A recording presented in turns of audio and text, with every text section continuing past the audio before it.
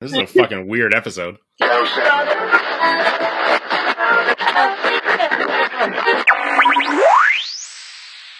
For anyone who is listening to this, we're talking to Chris Starr, who is the singer and guitarist for Atoms to Ashes, which is one of the we've been following pretty closely over the last little while, and they're awesome. And so we wanted to chatter with him and whoever else could have joined and all of this kind of stuff about the stuff that they're doing and how they are managing, because, you know, life is weird. It is. Well, it's great to be sort of back. I mean, because last week we had that really cool discussion about so many things going on in the whole like realm of Justice League and Joss Whedon and Disney and all that stuff. So it's not really a long time no see. It's more of like yes, I'm already back. But it's crazy. I was actually just telling someone today. On one of the multiple things that we're working on in the future. And I was just like, I feel like I've been busier since the pandemic as opposed to before the pandemic. It's a crazy thing that we're experiencing right now, where it's not just doing things traditionally and mechanically like before. You're going, okay, like how do you get creative with what you have at your disposal? Right. And as an indie band too, it's not really like not to complain or anything, but it's not easy when you don't have like the bank behind you, like a lot of artists do, like that are higher up in the ranks. Yeah. So it's like, okay, like from my living room, how do I create engagement, you know?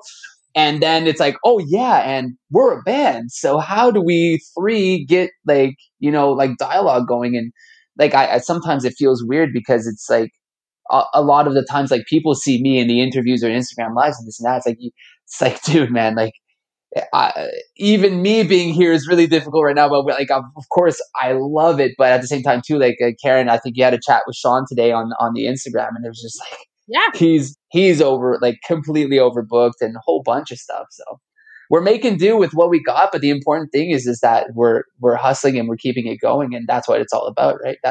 That's the whole thing about the indie scene. So I mean, it's pretty incredible. What you said about the backing is true. Like you guys have to manage everything. Like it's not everything, every single detail. Telling you just go here, do this. This is set up for you. No, like I saw your post on Facebook and Instagram about how you were trying to like manage a photo shoot, dealing with making all of this kind of stuff, and I'm like, oh my god, I hadn't even thought of things like that. Like that's, you know, just these extra layers of difficulty to trying to do everything that you would normally want to be doing to help promote your work and your art, right? Yeah, it's like just life had an extra stick to throw into my wheel and just whipped it right at my face. No, but that was like going back to that photo shoot was actually, it was there was just so much to take in consideration. There was even one of the photo shoots, because of the curfew and everything, we actually had to do in the driveway at my place with a backdrop. Oh my goodness. Outside, because it was just like, or else we're breaking the rules, you know what I mean? So it's kind of like, holy, oh yeah, it brought like the whole difficulty up just one extra step. And like, as you know, like there's like a lot of things that are like you learn over the years and you acquire like certain like everyone in an indie band has developed like skills over the years for anything, you know, like I'll take care of like some photography and this and that and editing and whatnot. And but yeah, it's just like, then it's like, all right, well, we're going to put all your knowledge to the test now. It's like, how do you deal with it? It's like college all over again, you know? It's like, oh no, yeah, pop quiz, motherfucker. You know? Oh, so it's like speed then too. Yes, exactly. It's kind of like, quiz, you gotta do all this, but you can't go under 50 miles an hour. Sweet. Challenge accepted. All right, cool.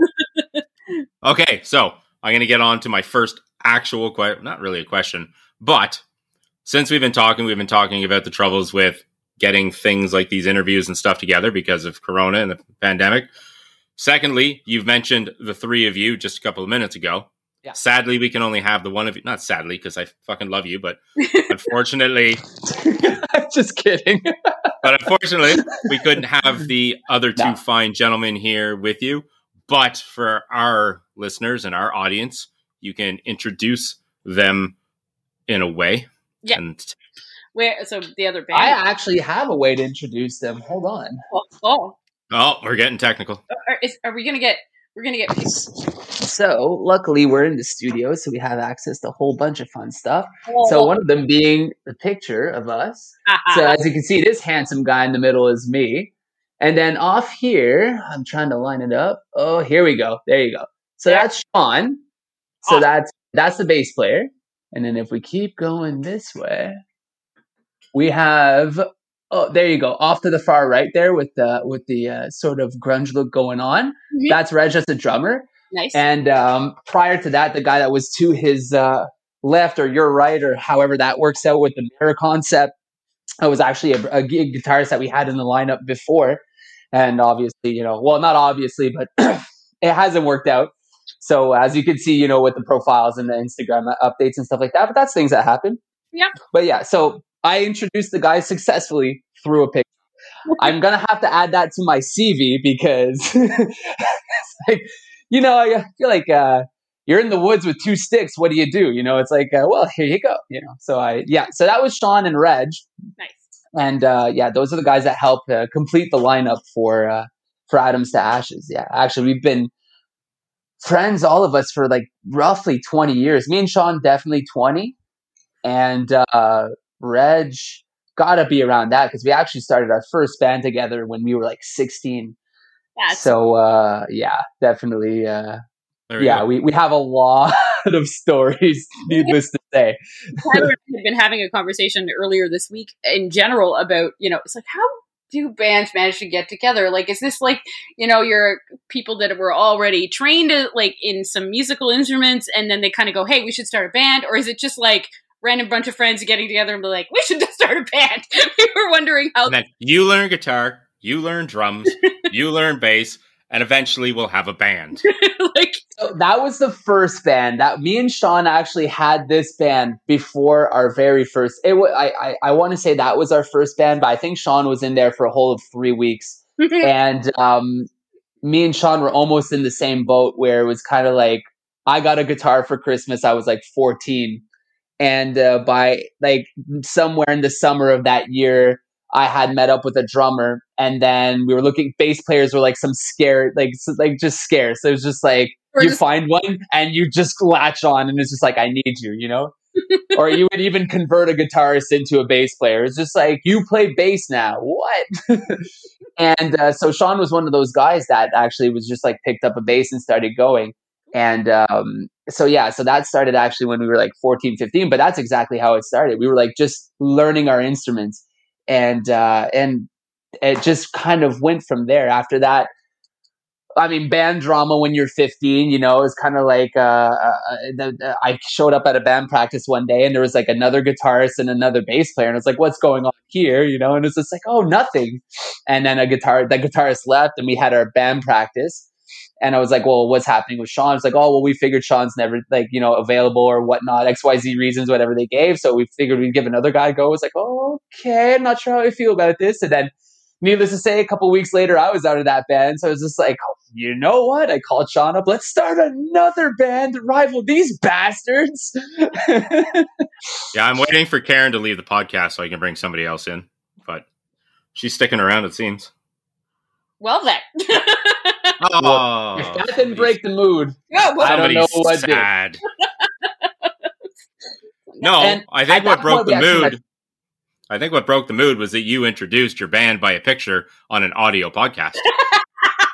Oh, what? No, we have. Oh, yes, of course. But we have the video here. You guys are going to do the montage after. Please tell me I didn't do that. No, you did that, and it was hilarious. Okay, I enjoyed it fully. Yeah, we just did one thing.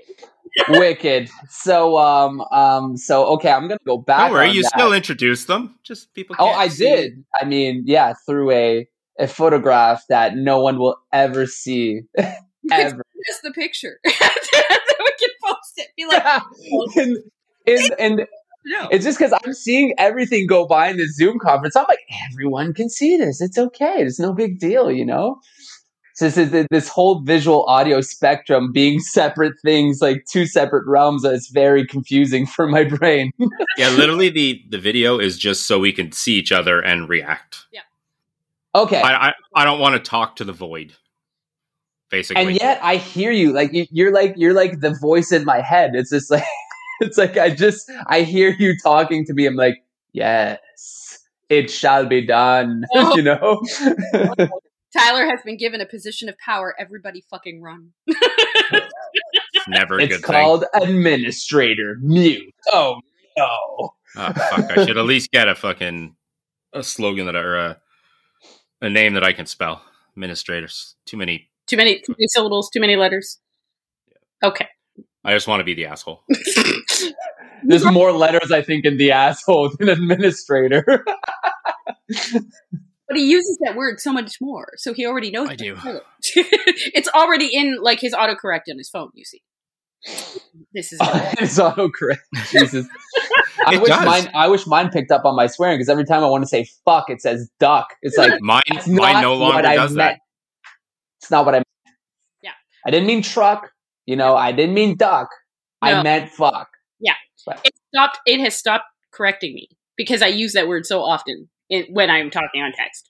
So maybe you just need a different app. I use SwiftKey. I don't know about what you do. Well, sometimes it's really smart, right? Like like words that you use very often, or like phrases that you use very often. It will like not. But like you can make 7 mistakes out of 9 letters and it'll understand where you're going, you know? And for obvious reasons, atoms to ashes is something that I type quite often in my phone. Yes. And recently it started doing this thing. Atoms, what was it? Atoms go ashes, atoms to TOO ashes, atoms and ashes. I was like, Jesus freaking Christ. It's like I never wrote this in my phone ever. And then all of a sudden, it's just like, yeah, I'm just waiting for the day. It's like Adams to Sanchez, you know. It's just like Jesus, you know. Is my phone trying to tell me a joke here? Like, before you change your name to Adam to Sanchez, and because you just brought up the name, one of my questions was, where did the name come from? What's the meaning behind the name? I mean, I think I can understand it. I've seen your logo, I've seen the pictures, stuff, but for people that may not know you as of yet? It's really, it stems from, I have this weird tendency of like kind of pushing an analysis really far. And I'll take all elements around me and kind of do a melting pot and then come up with this extravagant explanation for the reasoning behind that.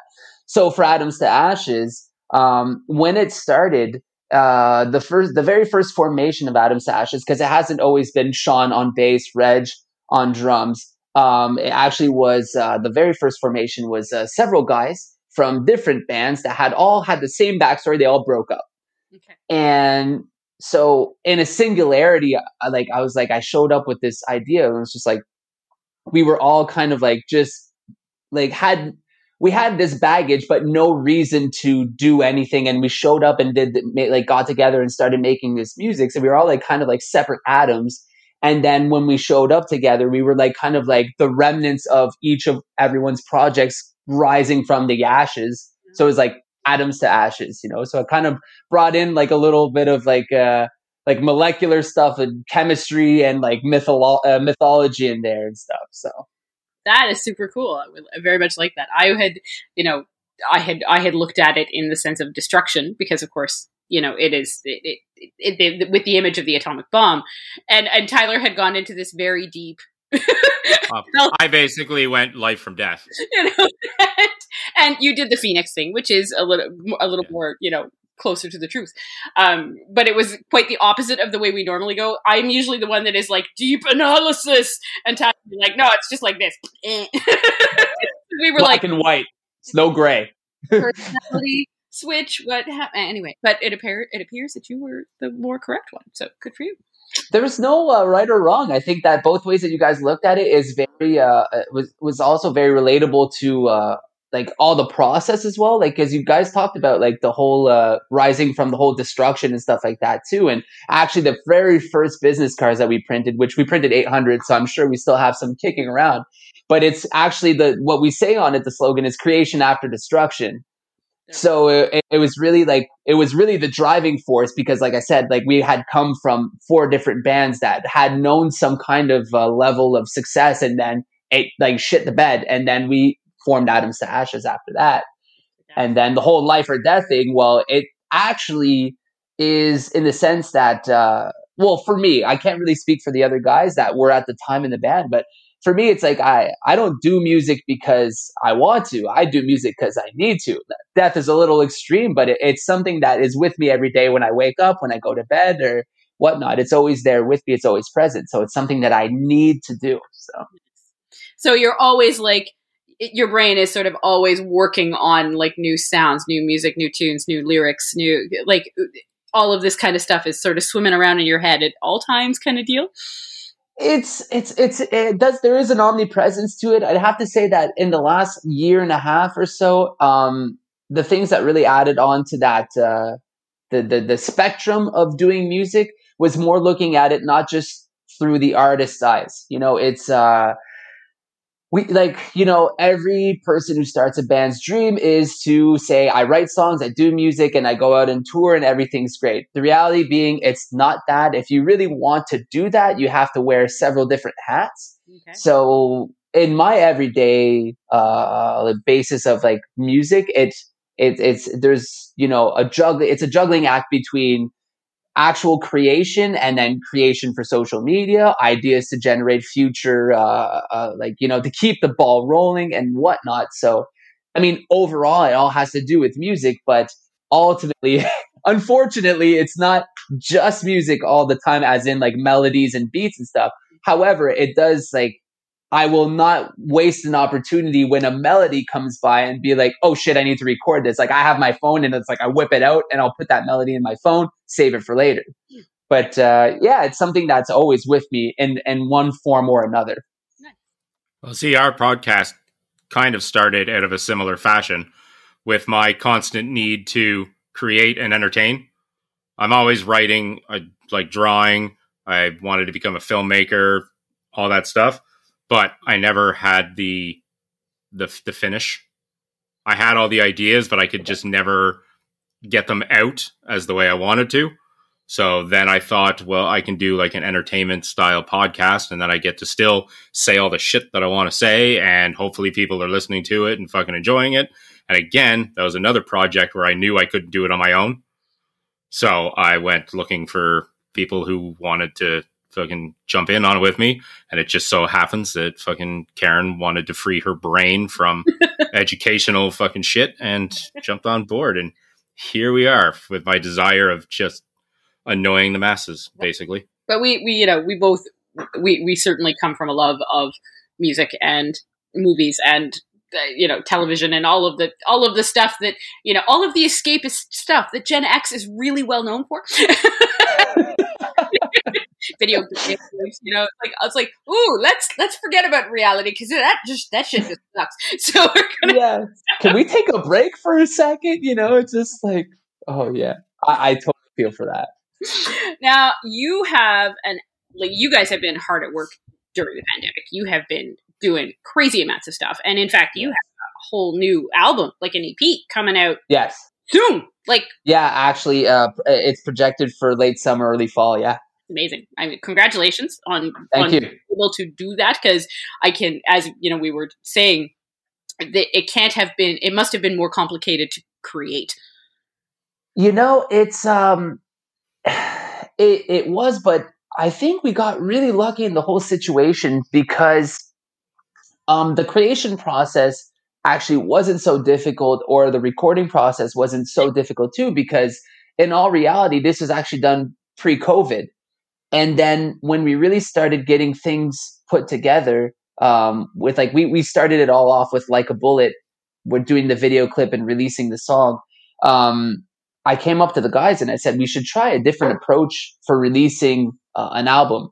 Okay. As opposed to just releasing an album and then kind of like traditionally you would release an album and then put out video clips to get people to come back to the album and whatnot. Right. And I didn't really feel like through what I had experienced in the past and what I was seeing going on and everything, that was the way to continue to do things. So I kind of proposed, it's like, how about we do an approach where we release every track on the album like an album, we put the whole package into it. So like Ah, video clip and the promotion and go check this out and this and that. And then people eat it up. They follow you, they listen to it, whatever. And then they can't wait for your next album. So you do the same thing with the next release, with the next single.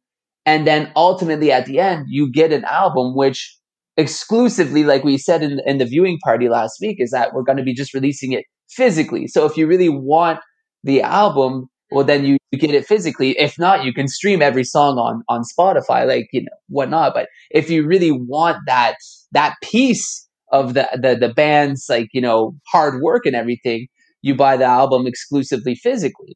So with that whole mentality, and then COVID happened, it was kind of a stroke of luck ultimately, because it was like, man, it would have totally like just nosedived, like, if we had done it typically as like indie bands like do. Because I think the big, not the problem, but the thing with that is that, like, and I mean, we all do it, is like that we always look up to, like, what are these bands that we look up to doing? And of course they can release an album and everyone goes out and eats it and saves their favorite songs and stuff like that. They have a following, they have this and that. But when you're trying to create your following and you're trying to create your foundation, and you do typically like other bands are doing that are more established, well, ultimately, in our realm, the indie realm, you're actually burning your material way faster than you should, and so with that, like, in respects to that thought, like, we were able to actually stretch out the whole, which we're deeming now, we're calling it the Blackbird era,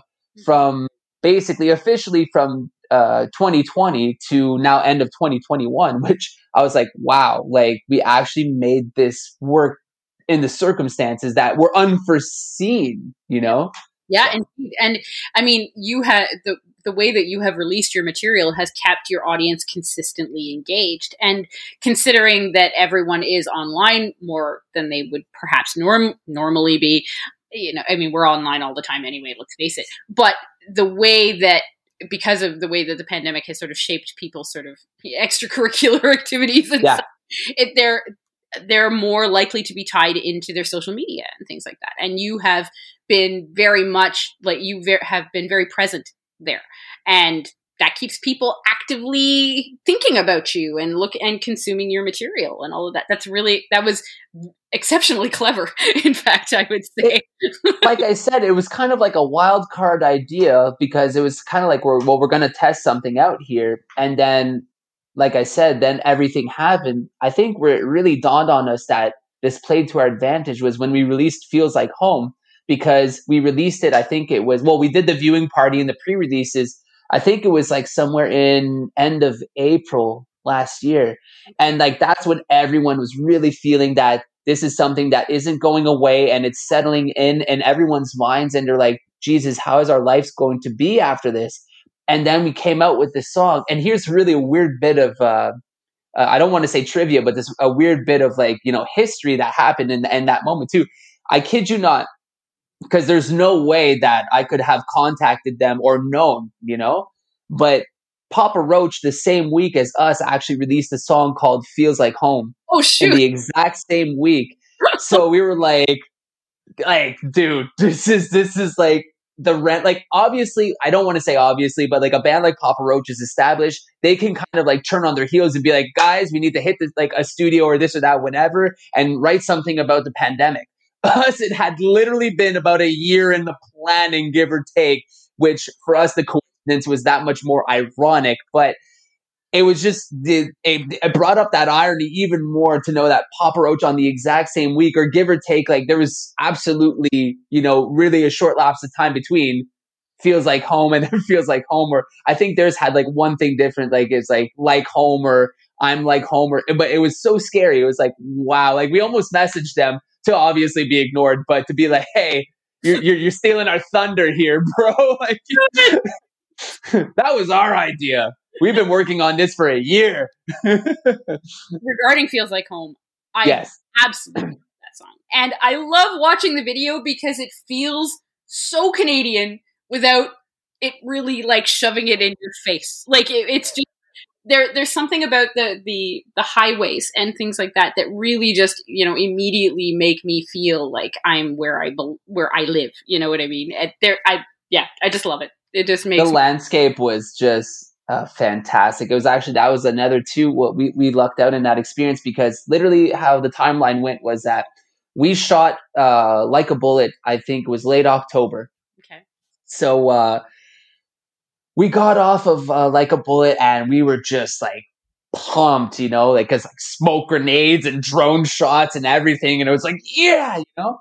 And then meanwhile in Colombia, we had friends we still have those friends but they're in a reggae band and they were shooting video clips and we saw their video clips and we were just like, oh, guys, it would be so great to work with you one day.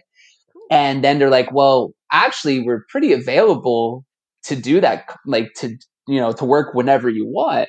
So the opportunity kind of was like me being I would have to say impulsive, but also very like strategic. Like I'm very strategic and organized, but I do have like impulses that kind of just come in just like that. You're into So I was like, yeah. so it was just like, like, hey, do you want to do something towards the like end of November?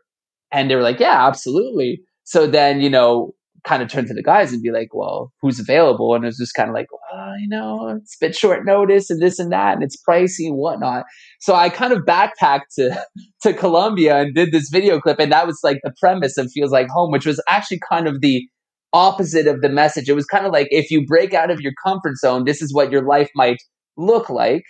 And then, yeah, so it was a nice reflection on, the contrary of the song. Like if you do break out of your comfort zone, and you see something else, you can find your home still outside of that as well too.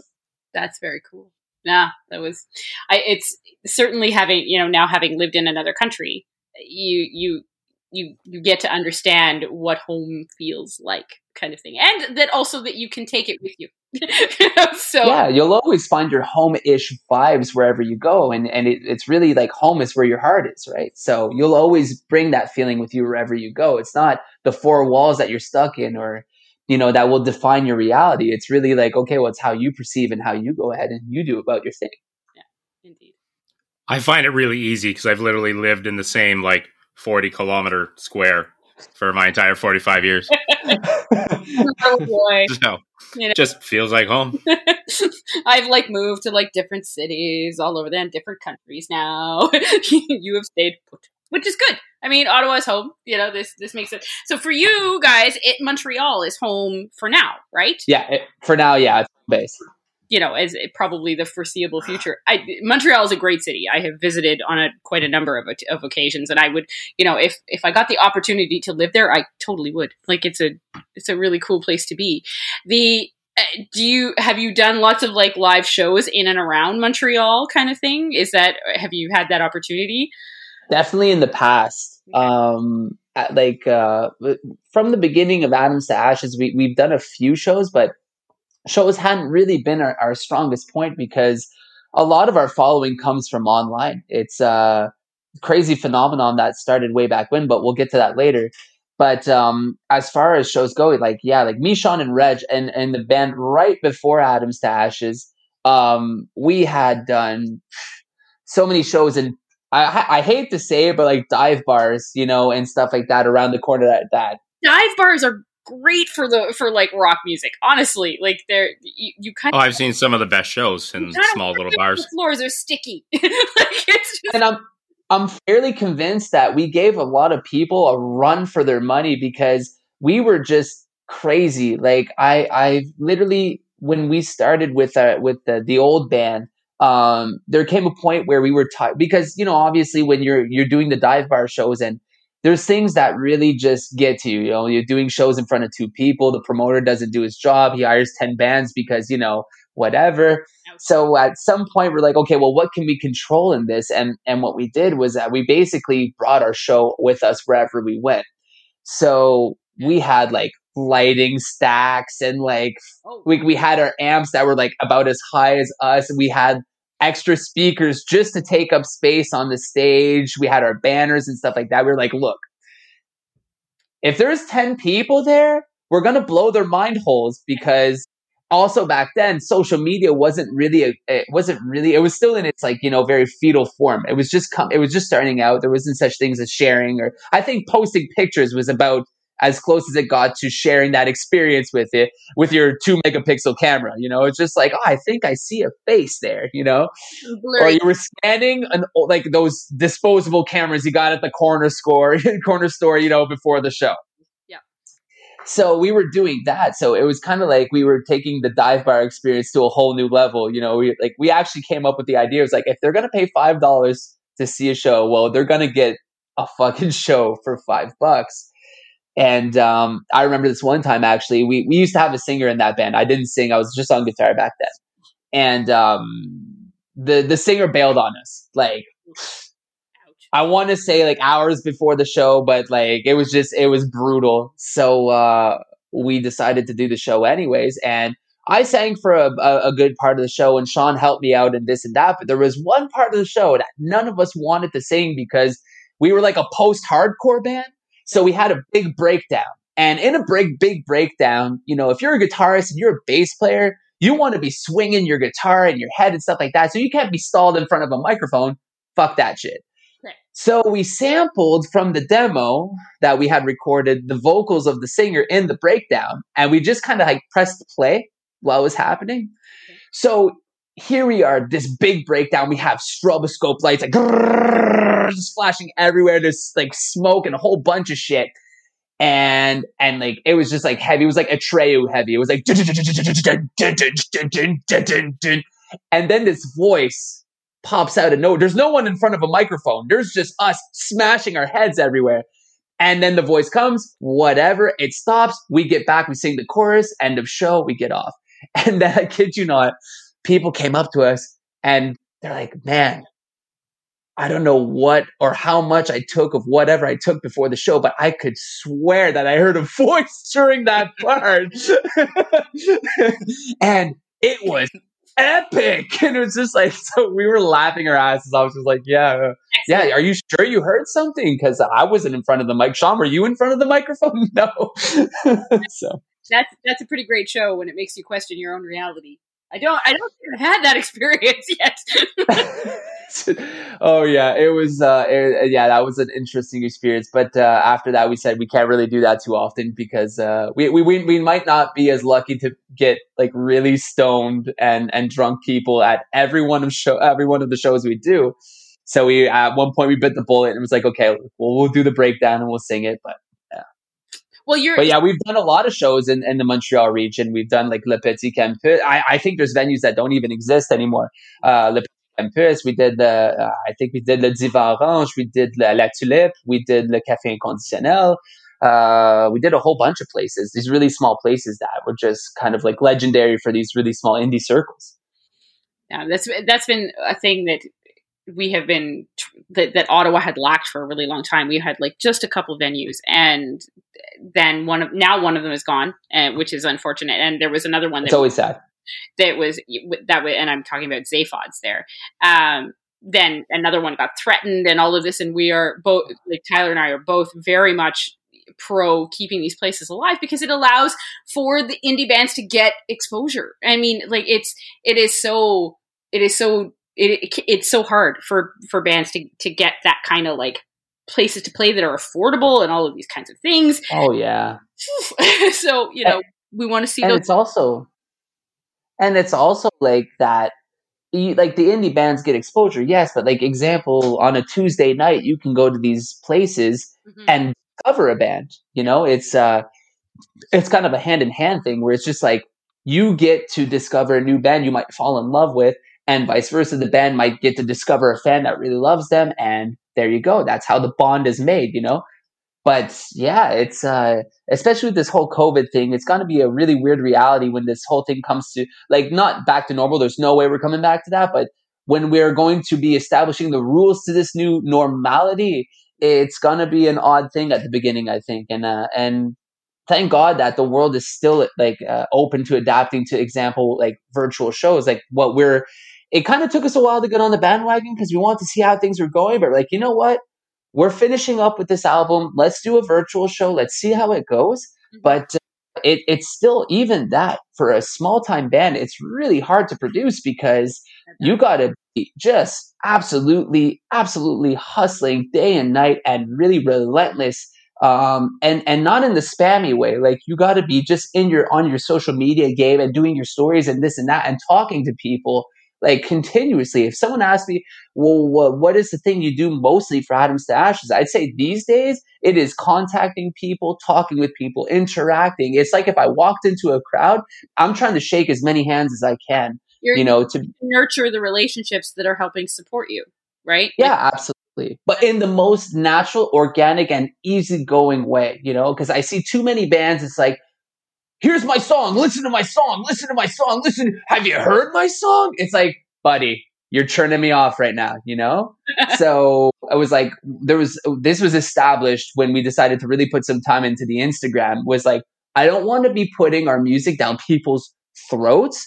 We will suggest it. If they want to listen to it, they shall, and we'll ask them feedback and whatnot. And if not, on to the next, Yeah.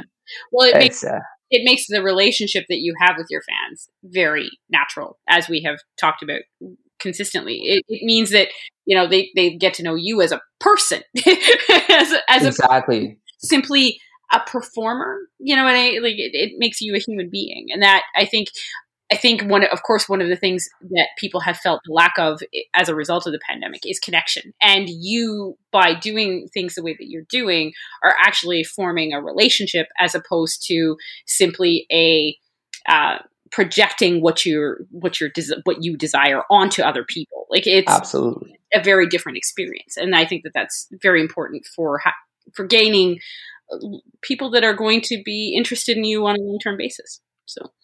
Yeah, exactly. It's really breaking down those barriers too. It's like another thing too. It's the perception that people have of bands. Like, some people start following us and then will comment on their stuff and they'll be like, "Oh my God, he's talking to me." And it's just like, of course we're talking to you. Like, we're just average Joes, like just like everyone else. But it's like it's culture. It's cultivating that mentality that, like, of course, yeah, we do music and it may influence you and you may like love it and admire it and put it on a pedestal and stuff.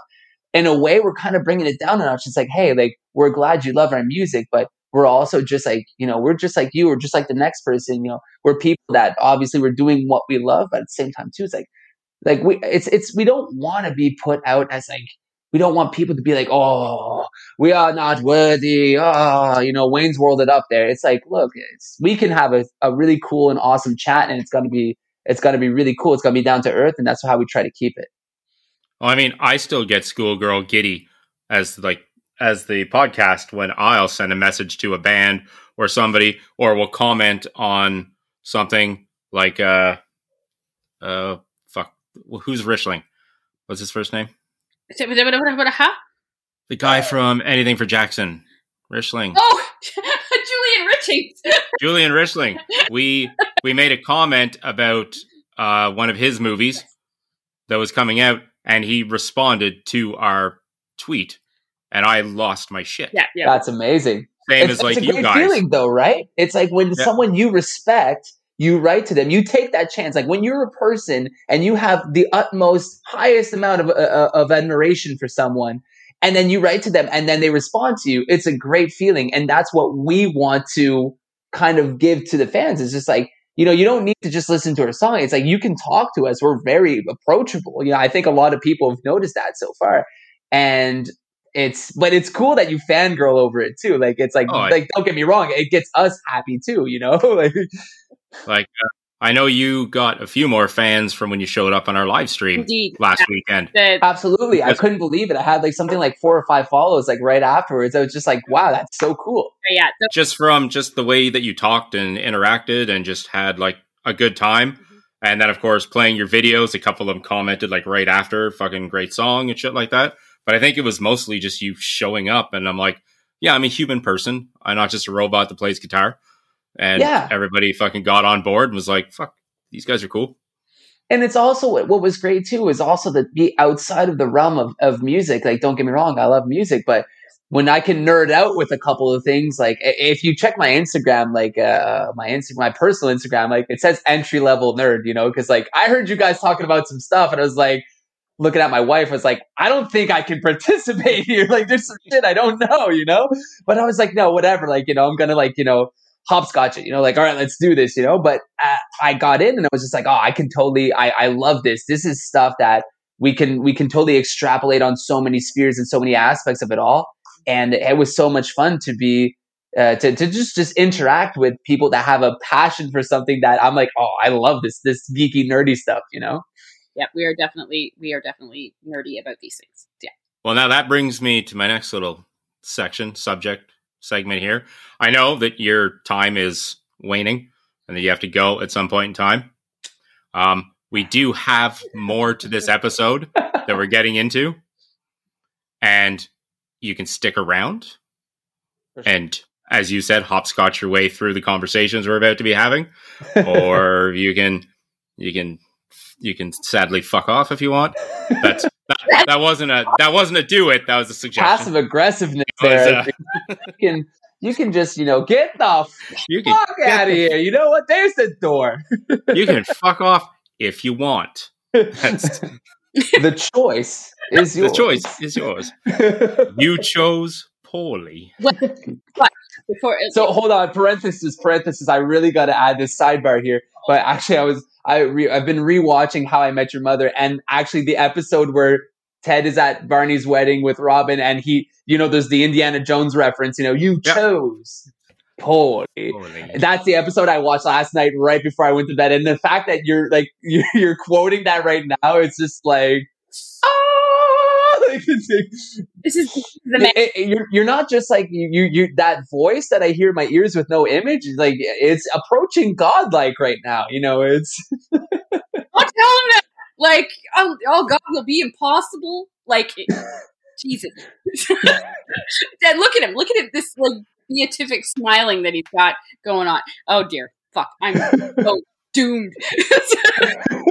As the shit-eating grin grows, we're going to get in more and more trouble. This is how it goes.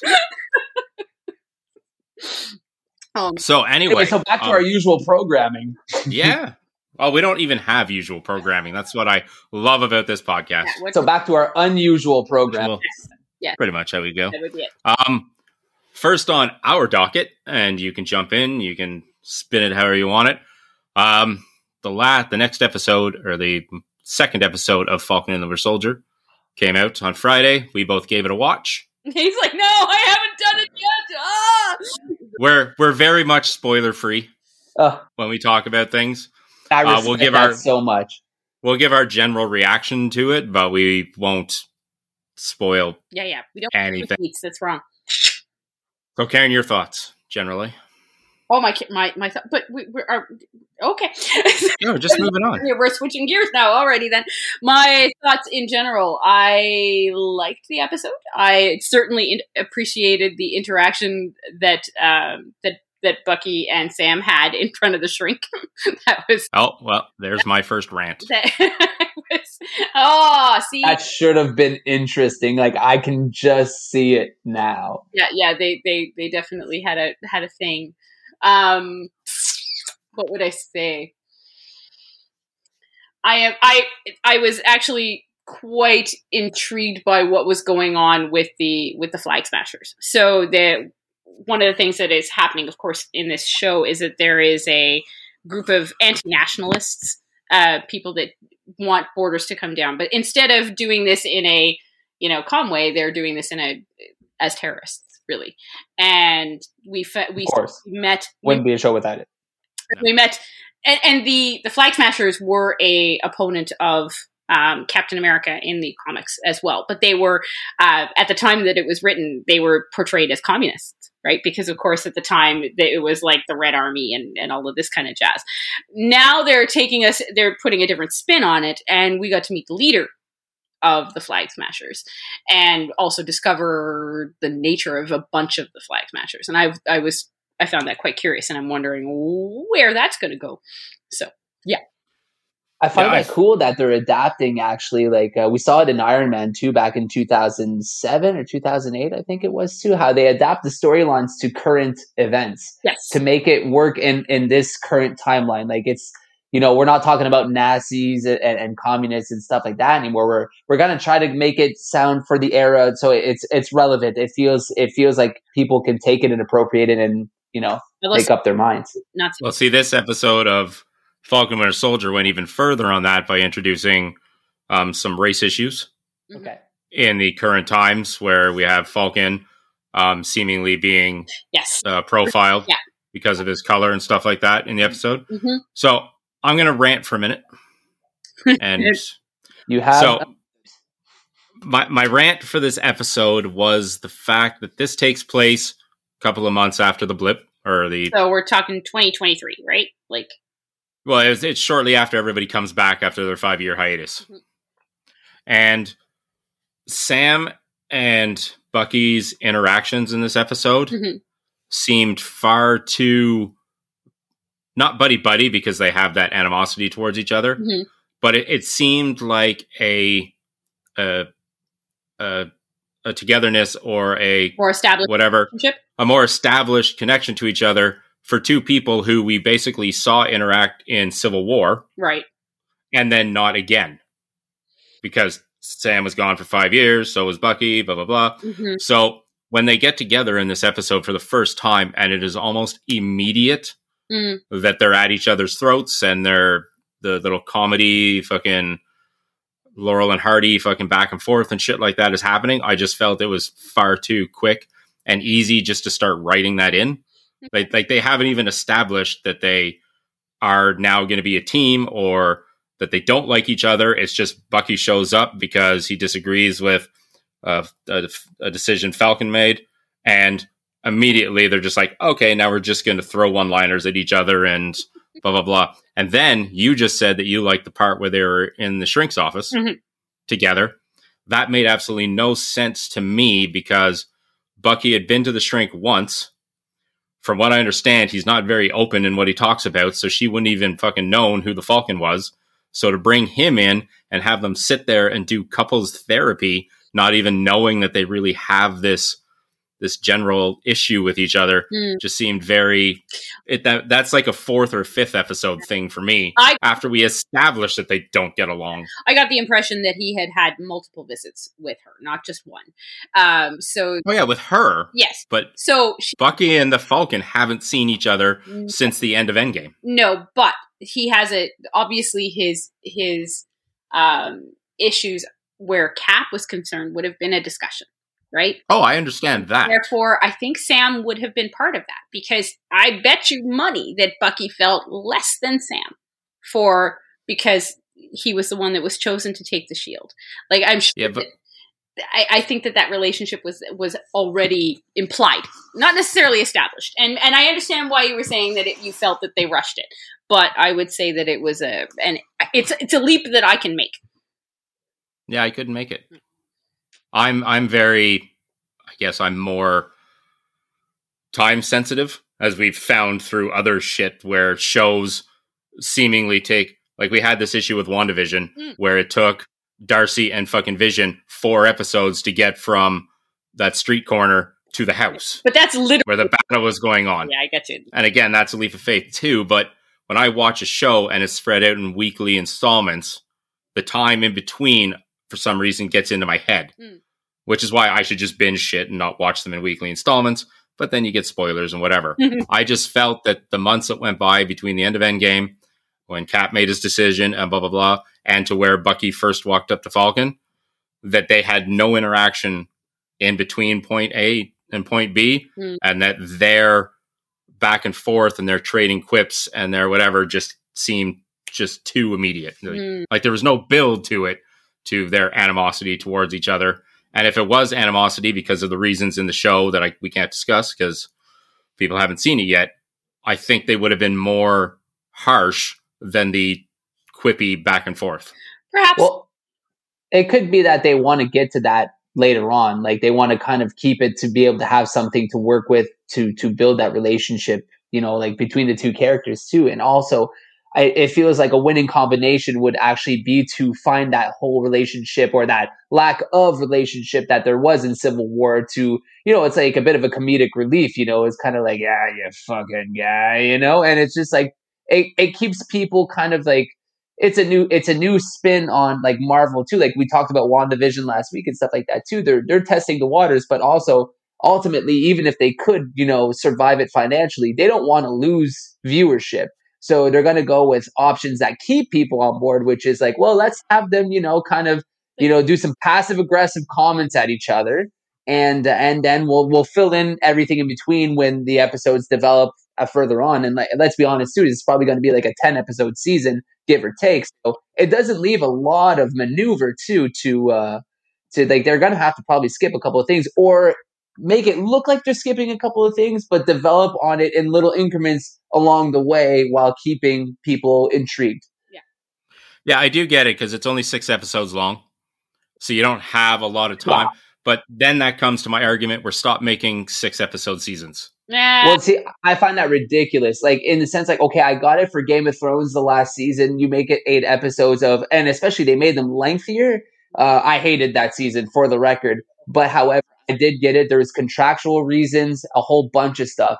However, when you are starting with a season 1 of something, you cannot, unless it's like a pilot and you have no idea where it's going. But even then, Disney knows that they want 5 seasons of this at least. So why would you start with a 6-season episode? I get it. Maybe it's like, oh, well, we have $20 million for this much amount of time and whatever, and we can only make 6 episodes. But guys, like... Yeah, budget is certainly a possibility. And then the other thing, they might be following a bit like the UK model, where you often, like with Sherlock, for instance, you would get 3 episodes for a season, and they would be about an hour and a half long each. And so it's an equivalent kind of amount of time. I'm not saying that that's what they're doing. I think it really is probably entirely budgetary, because Disney functions that way, right? Like, they're a corporation and they know it, and that's how they work. So I'm sure it's all about the money that they put into that, because there is some pretty amazing special effects in these episodes. Like, I was impressed also with the fight scene on top of the trucks, and I'm not going to get into too many details, but I mean, this was not low budget stuff. Like, it was the quality there. And also, if you just look at the actors' payroll, I mean, right there, that eats a huge chunk out of your budget, because you're keeping the original actors from the films. And even if it's not Chris Evans, Robert Downey Jr. and stuff like that, like, it's still like guys that are basically now considered as like AAA, actors. Like, they've been in the big blockbuster Hollywood movies. They're worth a certain amount. Well, from what I understand, is all these shows that Disney are putting out in the Marvel side of it are all one-offs. And they're basically just to move the story into what the next movie, the next phase is going to be. Okay. So I understand the short 6-episode season, but if you're still going to have these characters be together in this little fucking misfit team that they are in future movies and endeavors, I still think you could have taken a little extra time. It doesn't mean that they can't still have an epic fight on top of a fucking whatever and fucking there. But I don't think that their relationship as it is with the quippiness should have just started hitting the ground running. There should have been more of a build to it for me. That's just my personal. Doesn't mean they can't fight side by side. But if I get together with somebody that I didn't really know after like a year or whatever, I don't just automatically start insulting them. I have friends that I've known for 30 years and can do that. And we don't see each other for a year. And the moment I see them, I call them asshole, and fucking we just go on from there. But let's put this in perspective as well, too. So on us mortal level, we're talking about that. And we're relating on a very mortal and no kind of way super level. Now, when you take it up to a super level, and then with a thing like happened, like the blip and stuff like that too, that accelerates things in itself. It accelerates relationships and how you view bonds with people. Because let's say one day the person that was fighting to your left of you disappears because some guy snaps his hands. It puts all your life in perspective. And for 5 years, these people have thought about this moment, and then all of a sudden they're back. It tends to bring on another type of.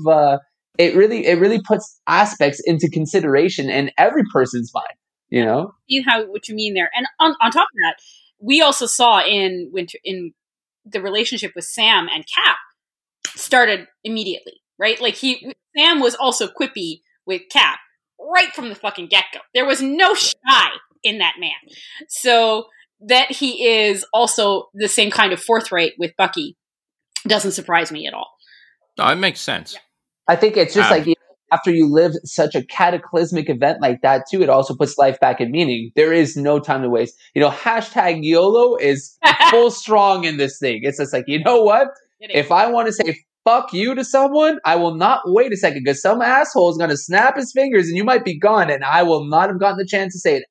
So yeah, I feel like that's also something that's kind of in the psychology of the whole episode, or the whole, like, because like this whole event has defined and rippled into every aspect of Marvel's cinematic universe. Mm-hmm. So I feel like too, there could be that's in play. It's kind of like, hey, look, we got both of them got a second chance there, mm-hmm. because they both disappeared in the blip. They did. And it's kind of like, okay, well, you know what? We're not going to mess around.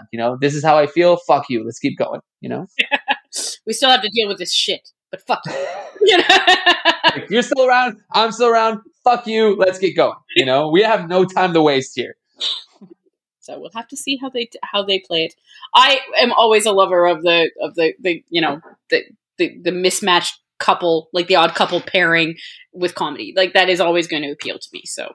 Oh, one of my favorite parts of Civil War was their couple of moments of banter back and forth. Like, I love these two characters when they're together, and I'm going to love them in the show.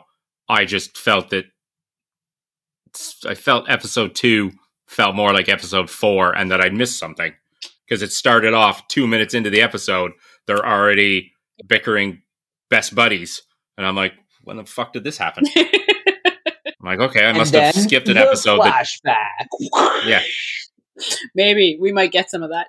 Okay, there's another thing too. Maybe in the afterlife, Bucky and the Falcon, were like, you know what? Even as a spirit, fuck you, And it's just like, let's bring this back into the real world, Who knows? Maybe Marvel's crazy like that. It's like, oh yeah, in the astral realm, on the astral plane, they just kept on going. The rivalry and bitterness prevailed. It kept going. That's how strong it is. And the entire time fighting about who was Cap's best friend. I am sure. It's like I said for How I Met Your Mother. It's like Marshall and Barney fighting for Ted's love. It's just, there you go. Well, to be honest, I think that the one person that loved Cap the most was Ant-Man. Maybe. Oh yeah. No, hold on. This is in fandom. What? Yeah, there you go. We are not worthy. They have the Wayne's World complex. But was it really? It was utmost respect. Yeah. But when you look at, like, well, mind you, Falcon has a shit ton of respect for Cap. Don't get me wrong, but he doesn't go fangirl every time he sees him. And he never commented on his ass. So there's that. There you go. Now, the Ant-Man, is definitely a guy who's just like, oh my God, what I wouldn't do for that guy. Yeah. Okay. Moving from one superhero to the next another superhero. We both checked out a brand new animated series from Robert Kirkman, who wrote and created and show ran the Walking Dead series. Yes. And he also wrote, and with two other guys who, for some reason it's slipping my mind. Anyway, but created the show, comic, and now show Invincible. Yes. Which is a very adult and very hilarious and very fun and very violent animated superhero show. It starts off and you think, like, so the first episode it feels like you're like, what is this? It's highly derivative. All of these characters that are introduced are analogs for characters that already exist in Justice League, and I'm like, what is going on here? And I kind of like put myself through the first episode, and then it takes a turn, and you're just like, oh. oh my, that didn't, I was not expecting that. And yeah. And then let me guess, episode 1 finished with this sort of cliffhanger thing that was like, oh fuck, well now I need to watch episode 2. And then episode 2 sunk its hooks into you. And then you're like, well, Jesus Christ, I gotta fucking keep going. Yeah. Yeah. So you found that the introduction of the superheroes and their abilities and stuff derivative? Yes, entirely. Whereas I found it a complete, absolute, like, spot on parody that was purposeful and fucking amusing as hell. Now, having now seen the entire thing, then yes, like that's it. It is meant to be a parody, but the beginning, I'm just like, I didn't know what we were getting into, right? Like, it was sort of like, I know it's a superhero cartoon. That's what I know. And I'm like, okay, these are all just rip-offs of characters that I already know. So it feels like The Boys, actually, from like Amazon Originals, where it's just like the first episode that I saw, that was like right away. It was like Wonder Woman, Superman, and the Flash, yeah. and then all of a sudden you see the things unfold, and you're like, oh, wait a second, oh shit! That was my literal reaction at the end of it. I was like, okay, you know what? I will keep going. Yeah. But regardless of from what standpoint, because even like Tyler is seeing it from a different standpoint, and you are. The conclusion is the same. I will keep going to see where this goes. Boy, I was like, what are we getting into? And then the girl dissolved into blood. And I was like, oh, this is going to be interesting. Oh, yeah. When I saw teeth flying and shit, I was like, oh my God. The first I'm going to go get a beer. This just got good. Yeah, the first thing that I was going to say was this reminded me a lot of The Boys. It had like Omni-Man is basically Homelander mm-hmm. and fucking shit like this. Yeah. And I mean, stellar cast.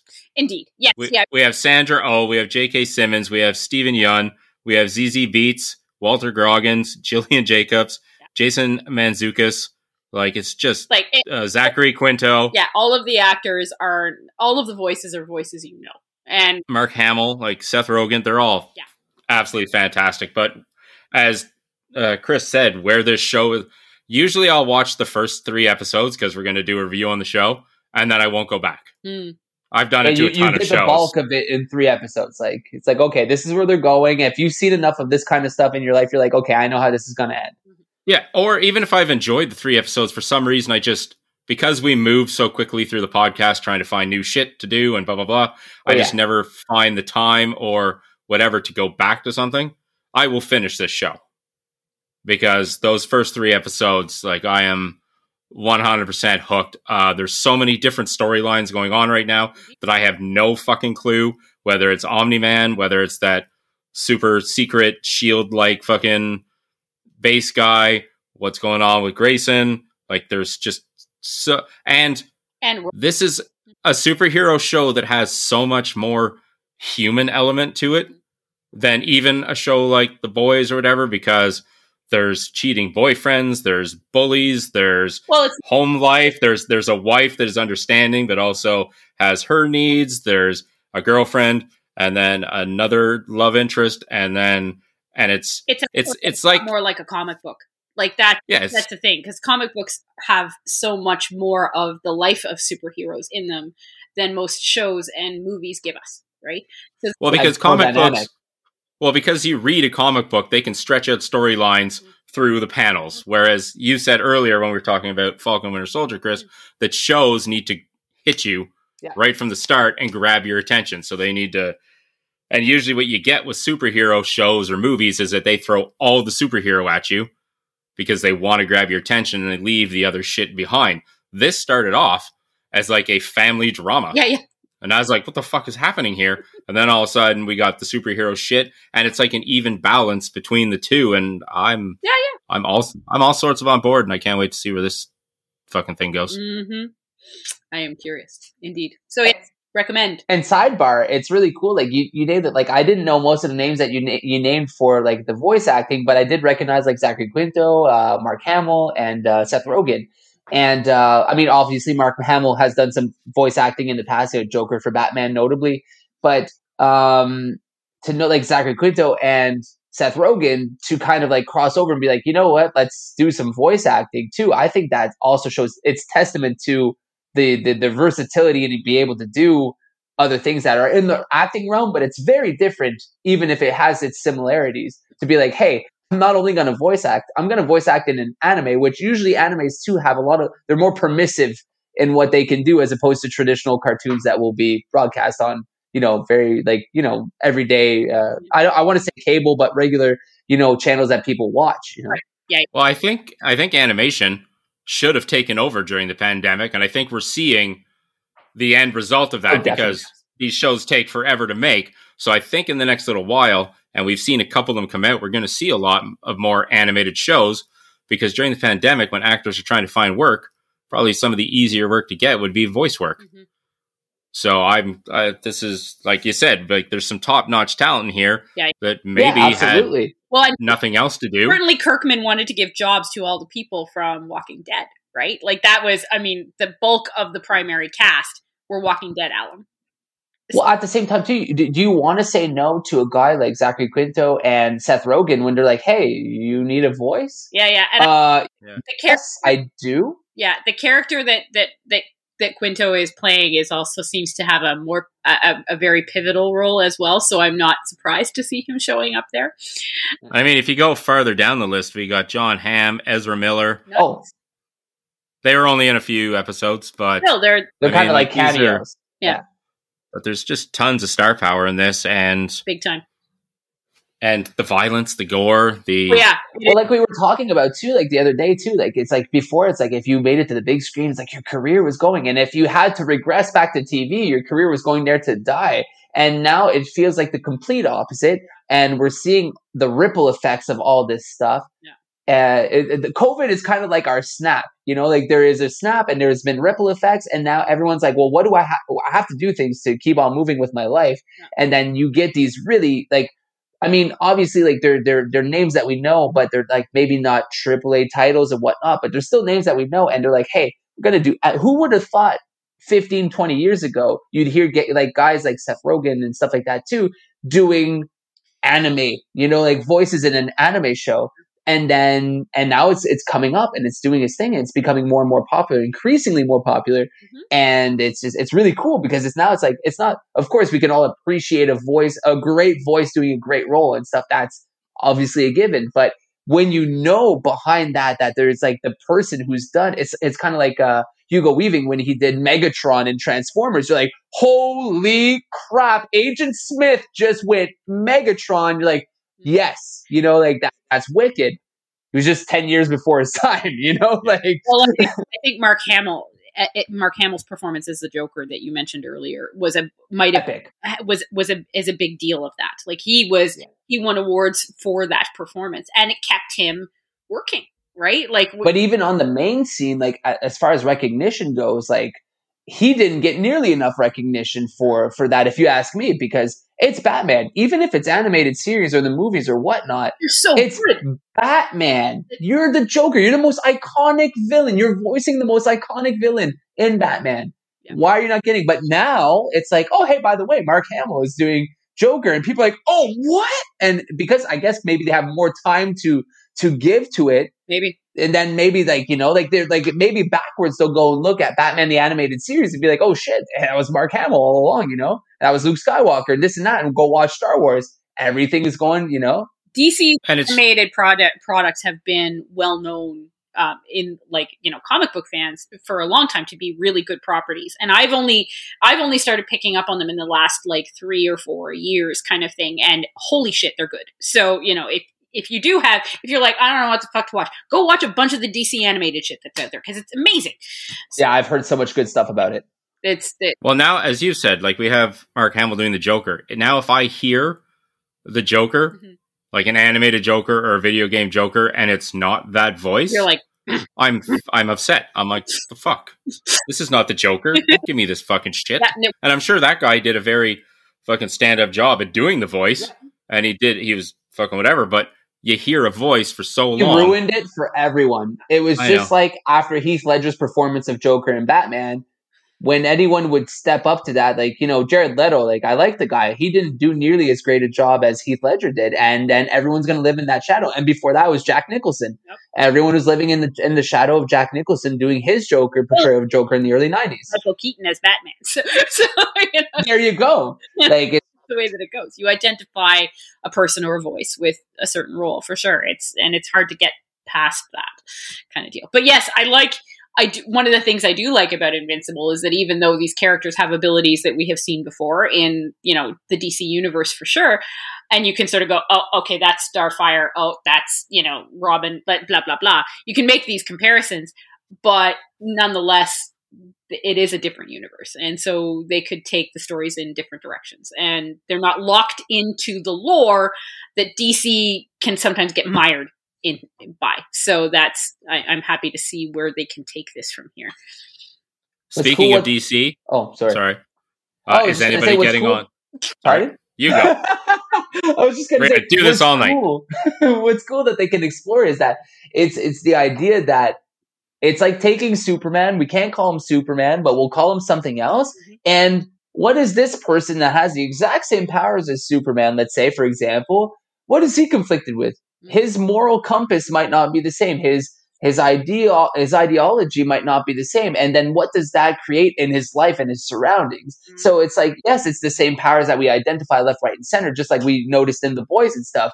However, we see that example, Homelander does not treat life the same way as Superman would because of his upbringing, example, or whatnot. So it's interesting to see that even people with similar powers will see life differently. And I think that's a great aspect because it says a lot about like you can have two people that have, the exact same abilities in life, have the same talents.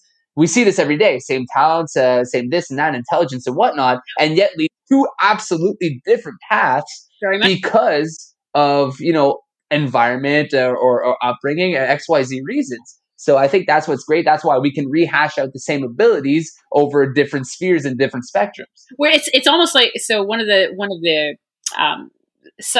subjects of many scientific studies are twins, because of course twins are, identical twins are biologically they're the same. Yeah. Biologically they're hypothetically the same. We're starting to find out they're not exactly the same, but nonetheless, it's a really great way to study the effect of environment on a person. And this is kind of like the non-scientific way of looking at that. It's the creative way of looking at that. Sort of like, okay, we take these same, group of abilities and we expose them to a different stressor, a different environment, all of these other sort of like different upbringings, and then what does that make? And because I guarantee you right now, if I suddenly gained all of Superman's powers, I would not be anything like fucking Superman. We already know.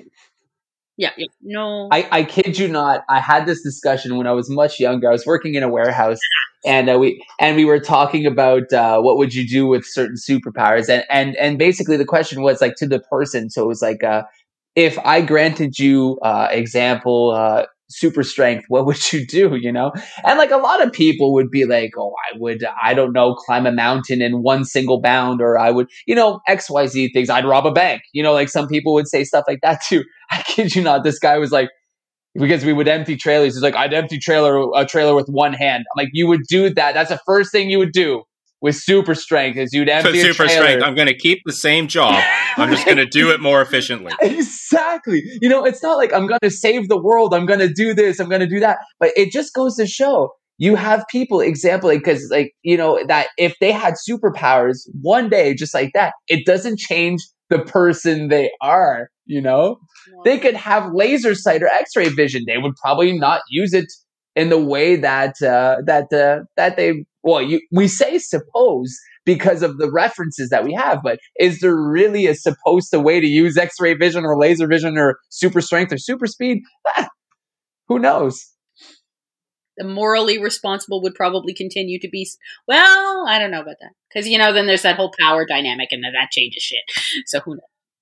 Look, I said it already. If I could use the Force, I would definitely be a gray Jedi. I could not be light nor dark. I'd just be a gray Jedi. There'd be sometimes the Sith would be a little bit on my shoulder, and the other time it'd be the Jedi. It'd be a little on my shoulder, but yeah, I couldn't be one or the other. Nice, easy balance. Yeah, I think I would definitely go experience some moral conflict there. Fry everybody or not? Not sure. So depends on the day. We are coming up onto when you expressed your need to depart, take off. Yeah. Let's add an extension. Let's keep it rolling. Are you sure? I've made I made some requests while we were talking. Okay. Because we do have another segment that we had planned for today, which you can, of course, jump in on. This is the one that I brought to you. Oh, wait, sorry, Karen has something before that. I need 30 seconds, and then I'll be back, because I need more wine, actually. Really, that's what it is. So I'll be right back. You continue yabbering about, I don't know what. What you're going to do. And I'll try. Well, did you have any more band-related questions that maybe I could? Yeah, we were gonna bring that up. We were gonna, because of course, with your permission, at the end of this, we are going to play your new single. Absolutely. As we want to close out the episode with giving everybody a sample. Well, not a sample, the entire song of "Back to You." So, yes. on that, seeing as this is the newest from you, what's moving forward for you in like the next couple of month time frame? So right now, obviously, there's a lot of thought that goes into how you want to promote a single. Like I was talking about before, like as opposed to releasing an album and then kind of going from there, we were more like doing the whole promoting a single as it was an album and then moving on forward. So to conclude the Blackburn era, we have still another single left to release, which will be happening somewhere in August, give or take.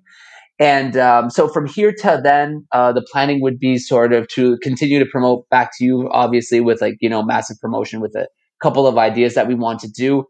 And then start working on what we wanted to achieve next for the release for, well, I was going to reveal the title. Oh my God, the exclusivity would have been real. Don't worry, I can edit that out. We're all good. We're not live. But she's like, I heard some gossip. But all that to be said, yeah, so we're going to be working up a campaign, basically working up to the release of that single. So we're going to do, like, again, a viewing party because, I mean, I do that because I just love it. I think it's the greatest thing ever. The first one was nerve-wracking, I'm not going to lie. When we did the one for Like a Bullet, it wasn't unheard of, but it was very, it was not something typically that bands would do. And we were still before COVID. So it was kind of like, why am I doing this, online when I can go in a bar and play the songs and this and that, whatnot. And then after that, everything that unfolded, but then we got to a liking, like a liking to it. And I was like, oh, let's do this continuously. So we're going to do a viewing party for that. And then we're going to conclude what would be, like I said before, we deemed the Blackburn era. And then in between that, because we always have a ball rolling here and there, we're going to be doing some collaborations. One that I'm very stoked about with a rapper from Vancouver called 16. I post about that. Yeah. Yes. So we actually talked about him a couple of times on our Facebook. We're going to be doing a collaboration with him. Maybe 2, maybe 3, who knows? It really depends on how things swing. But so far, it's been really good. It's been really awesome. I want so bad to like share a snippet of the song, but it's going to be something that we're going to hold for down the line. Yeah. So we're going to definitely cut in with that and stuff. We're going to obviously release merch because we're always working on some merch. And then we do the album release show in September. If all goes well, I'm still like fingers crossed right now because, with everything with COVID, it's like one day it's okay. One day it's kind of like less okay. And when things get less okay, it's panic over here. It's like shut everything down and create a curfew. But hopefully with like summer and stuff like that too, there's going to be a level of responsibility that people are like, we don't want to lose kind of that sort of privilege that we have to kind of like get out and about and talk with people and socialize again. Yeah. So hopefully we'll be able to keep on going with that. And then we'll be able to keep on track with things. And then after that, so as I was saying before, because I said like, like when the band like got together and stuff like that too, like how Adams to Ashes came together and whatnot. So I was saying like that at the beginning, what was weird is that we had a really strong online presence as opposed to a lot of bands actually start more like they're like the kind of the small town heroes where it's kind of like they play at the local bar and the place is filled up every Friday to see them because, kind of like it's the way it is with the hip. Or the way it was with the hip and things like that. Exactly. It's kind of like, you pass a flyer here and there. Everyone talks about it. They meet up and they see the band. And then you become kind of like local heroes. Us, it was the full opposite. It was actually, so in 2012, before Adams to Ashes actually was born, the idea of Adams to Ashes was born there, but the name wasn't like there. Like it was just the idea emerged from there. So I wrote the song Heartless and this was all on my own. And all of a sudden, like there is just a virality about it on YouTube. Like it was just amassing from the day to the next, it was tens of thousands and then hundreds of thousands. And then all of a sudden, like 1 million streams in various videos all over. I know it's wicked, except that back in 2012, I had no idea what to do with this. I was kind of like a little pissed off because I was just like, Jesus Christ, where's my $1 million paycheck here? Because there's like $1 million of a million streams in various videos. And So whatever. So I like at the moment, it's kind of, I didn't know what to do with that. And then obviously you adapt at the time. It's like, okay, well, like that's where streaming really started. I felt for in North America, it really became a big thing. It was kind of like, okay, well, your music is online. Yes, people won't necessarily pay to download it. I mean, obviously piracy, we already knew about it with Napster, LimeWire, and all those things. But then it was kind of like living it myself as an artist, an indie artist. Like, when you're young, you think, oh, it only happens to the big bands. It only happens to Metallica or Papa Roach or Green Day or established bands. Mm-hmm. And then when it happens to you, you're like, Jesus Christ. Like, that's where we're at. So anyway, so obviously roll with the punches. Fast forward back to here, 2021. So in October, we're going to actually start campaigning what we don't have a full on like name for it, but it's basically we're celebrating the 10 years of the original release of that song. So for a year, we're actually going to be doing remixes, exclusive merch releases and stuff like that too. Do like sort of like behind the lyrics and a whole bunch of stuff like what brought on the ideas, and whatnot. And then lead into 1 year of that. So we want to do events relating to that.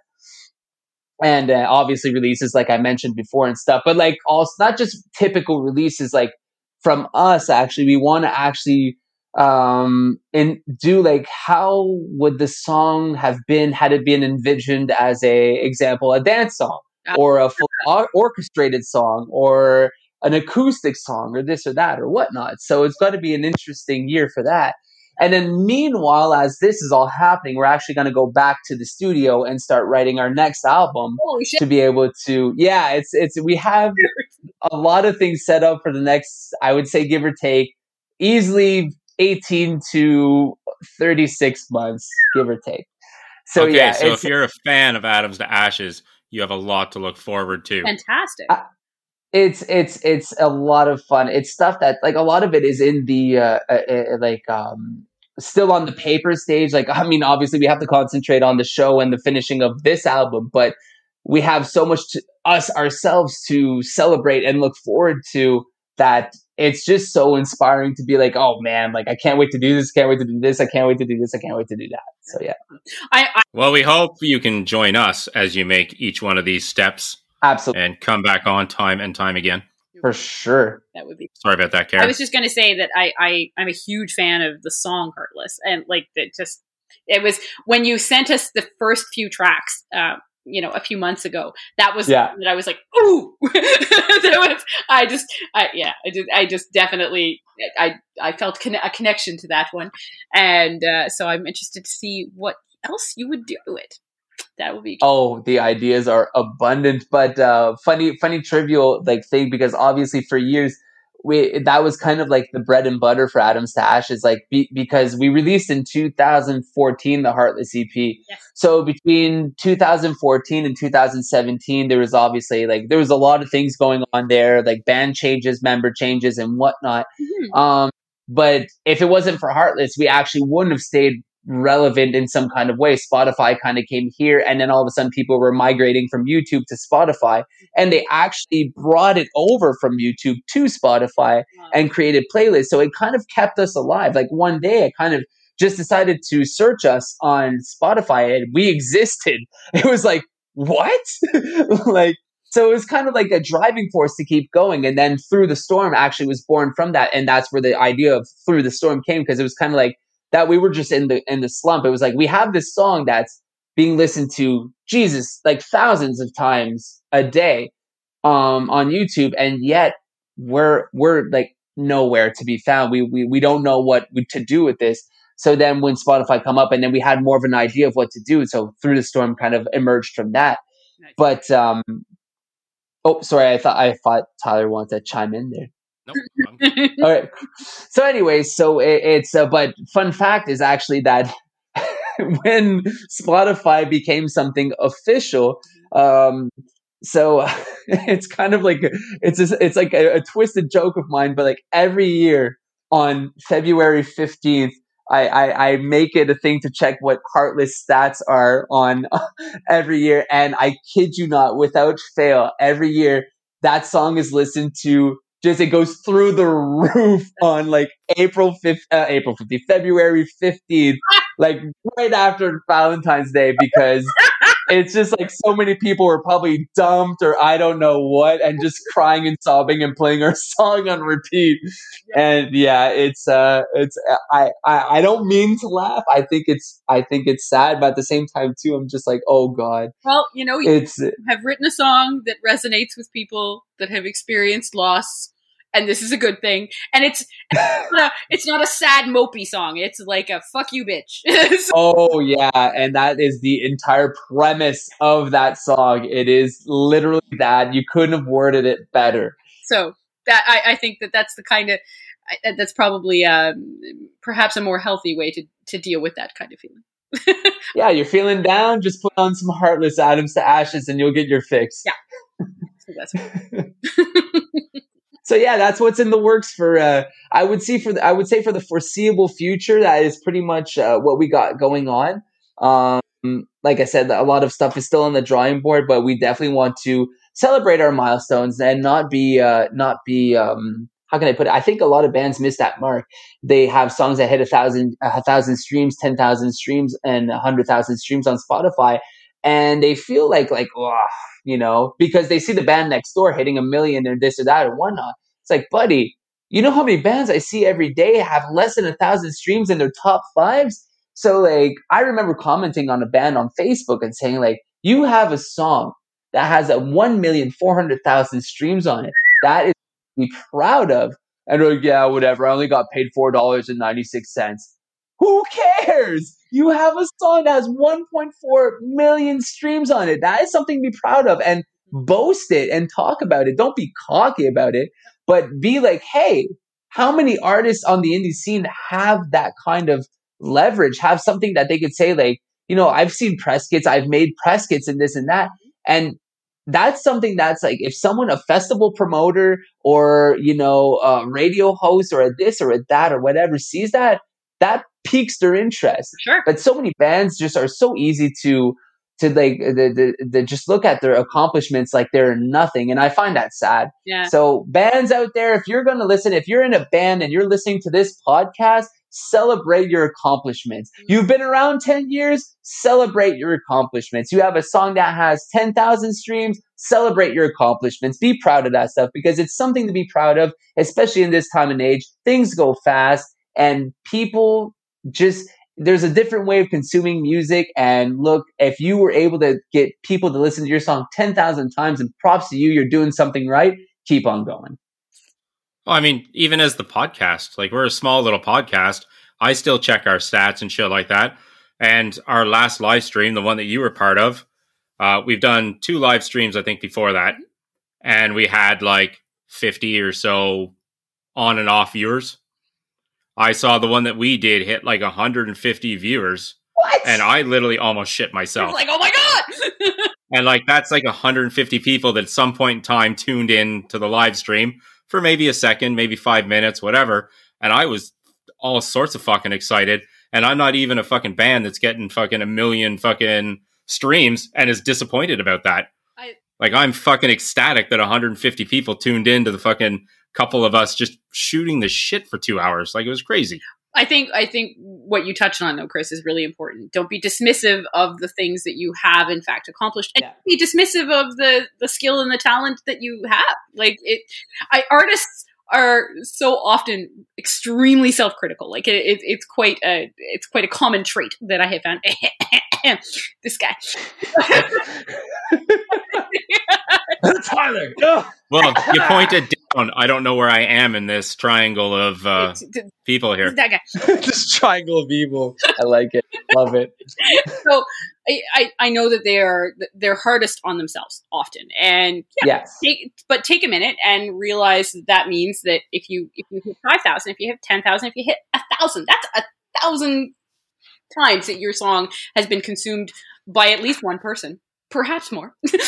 So, I mean, it can happen that, I don't know. It depends how long your song is, but at the same time too, look, I think that it stems from a lot of a mentality of I know people that are just great musicians or write great songs and stuff like that too. Or I've known people, and never least because they're afraid to take a chance.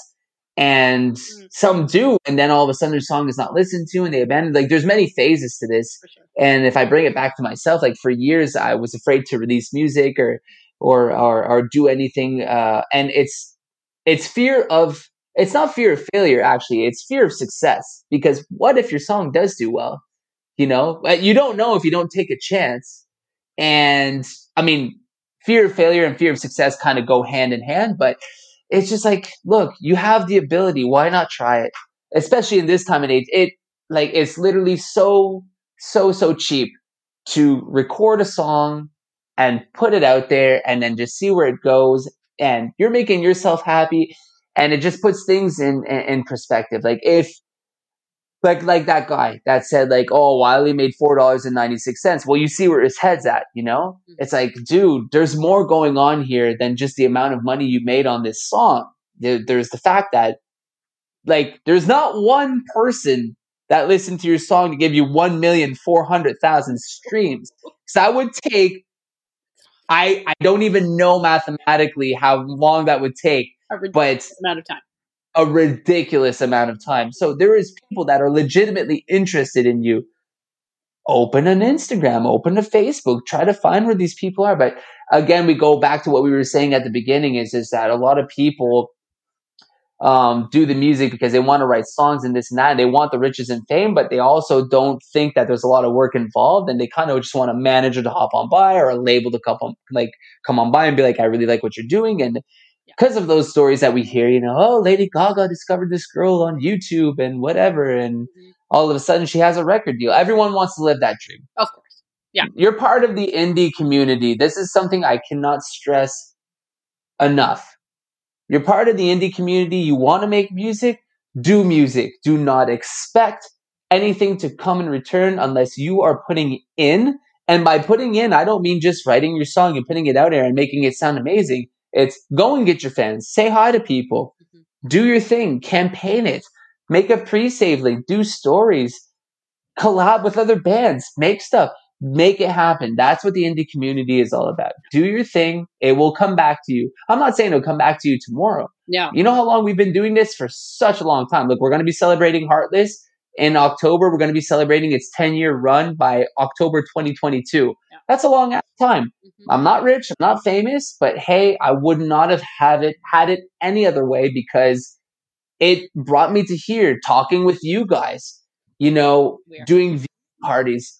People legitimately interested in us and what we do day in, day out. And I couldn't ask for it to be any other way. Well, because you're doing it right. As an indie band, and with the way that the world is for the last couple, not just COVID, I mean, for the social media, the huge burst in social media and everything, that if you're an indie band, whatever you can self-promote very easily. So it's not like we could self-promote before that. It's just that it was like there was no reason to. It was like, well, whatever.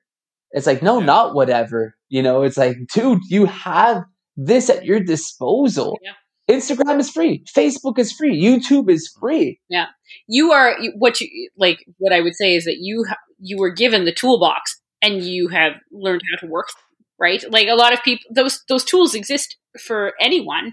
It's whether or not they choose to apply them to further their goals, kind of thing. And you have said, hey, I see how I can use this, and you're doing that, and that's and I'm not saying that this happened right away. I know, like this is from years of making like acknowledgments of certain things and being like, you know, because when I started, I was very discouraged to have a smashing song that was basically viral and not more money in my pockets. Yeah. But imagine this: you're a band that writes a song and it's smashing and stuff like that too, and you're given a toolbox to do your stuff. You open the toolbox, it has every single tool imaginable, but you have no idea how these tools work. Yeah. That's basically what bands are confronted with these days, because there is so many free things. There's Bandcamp, Instagram, Facebook, YouTube, and Snapchat, everything. Any way that you can put yourself out there to promote yourself is key. And yet it's overwhelming at the same time because you have too much some people are like, oh my God, they're spread over the spectrum. Mm-hmm. And all of a sudden, it's just like they don't know what to do with themselves. And then they fade into nothingness because they're just like, oh, it's so hard to manage. Of course, if you're trying to put 100% on 8 different platforms, yeah, I get you. Do it. So there's not enough hours in one day. Yeah. How do you pick? Like when choosing the social media that you have to interact, Mm-hmm. what drove the choices that you made? Instagram was what was definitely what was working more and also more feasible for us to make proper content that would be not only accessible but would be something more understandable. Facebook was kind of outdated for a lot of the things that we wanted to attempt to do. However, it didn't stop us from sharing to Facebook. Like our content will always find its way to Facebook when we post to Instagram, but a lot of our interactions come from Instagram because that is our main hub. And we chose that because that was what is definitely was working most at that moment. But I'm not going to say that it's always going to be like that because I have no idea that in 5 years, we don't know, another platform may come up and it might be like, okay, well, we have to migrate to this. That's part of the game. It's ever changing. And I think that's something too that indie artists need to definitely put into their heads right away, is that you can't just put something and then just leave it there and expect things to happen. Like example, whenever we release a single, we update all our banners on all our social media websites, all our links, all our this, all of that. Sometimes even our bios because things change. Example, the lineup. Example, where to find the music and whatnot. And that is something that is like, if you're releasing steady every 3, 4, 5, 6 months, you have to do that. It is maintenance. And yeah, so it's just that's part of the game. Okay. So when are you going to change your status to Lex Neville or Next Level Nerd? Definitely in 12 podcasts with you guys because I will have learned so much. I every time I'm with you, and this has been a week. Like this is 2 times in 7 days, and I feel like my level of like I have nerdgasms when I'm here. I'm like, oh, no, like I learned something, and I'm like, yes, my brain is absorbing, and I'm just like, anime is taking over the world. It's been 30 years in the making. Yes, We are happy to provide a platform which informs others. This is what we do. I mean, it's why we do it. I've been laughed at for so long because I'm the biggest Dragon Ball fan ever. Like on my Instagram, I'm about to start a trend called "So You Think You Like Dragon Ball," and I'm gonna post basically one every now and again of the things that I have of Dragon Ball, and for so much like Sean is the greatest example actually. Sean, since we were kids, was like, you fucking love Dragon Ball way too much. It's like, dude, I love Dragon Ball, and it's fine, but. I'm like, when I hear stuff like this, it's like, it's coming up. It's like, yes, I held in the long run, and it's just like retribution is near. When Dragon Ball made a comeback for celebrating its 20, I think it was 30 years, Dragon Ball Z was celebrating its 30 years, and then they were releasing Dragon Ball Super. Mm-hmm. I was literally like, oh my God, I called Sean right away. I was like, buddy, like we have to watch the new Dragon Ball movies. And I went to his place and we watched Resurrection F, but I was just like, dude, this is my generation. We're living this. We're in the now. It's happening. Like when we watched Dragon Ball Z, it was like passé already. It was kind of like, yeah, it was already old. Even Dragon Ball was already old. So to be able to see a new Dragon Ball series in our time, for me, it was epic. For Sean, it was just like, whatever. Every time they scream, let's just take a sip of beer. Sweet. All right, let's do it. However you want to enjoy the property, that is the way to do it. Sip, me, sip, sip. It's like, God. A very enjoyable movie, I would imagine. But yeah, so I suspect, and according to my calculations, and give or take 12 episodes, I should be on par with you guys. To be able to really be able to like stay along with the whole like the names, what's going on, being up to date with of what's happening in the realm of the geek world, where I am solely an entry level. I am but how can I put it, a monk, an apostle. I'm just learning. Please don't mind me. I'm just here for the teachings. Yeah. But I should be okay in a year or so. Well, if you Sorry, go I was ahead. just going to say, all neophytes are welcome. That is. And that I'm very grateful for your guys' patience. Yeah, it's not like I would never profess to actually be an expert. The things that we talk about are things that I very much enjoy, and in some cases love very deeply. But I would never call myself any kind of specific expert. I have just probably watched a lot more movies than most of my friends. that's really what it boils down to, I think. But see, like I did that amongst my friends. I think that's me, and I still feel where I'm like I know some lore. Like there was some things like I've also had fads in my life, or like I was very intense in certain things. But I still feel like there's some things where I could know more. Maybe that's my problem, where it's just like I feel like I should know more about this, considering that I had a fascination for that. But yeah, I feel like with you guys, I'm gonna get the fast track. It's like course one. Today we shall talk about famous actors who are now crossing over to the voice acting scene. And yes, 101. Here we go. I really wish I had that accent. You could work on it, Tyler. I mean, you are the guy of accents. You could manage that. Just cultivate it. Well, it's funny because as you said, you feel like you should know more about certain subjects.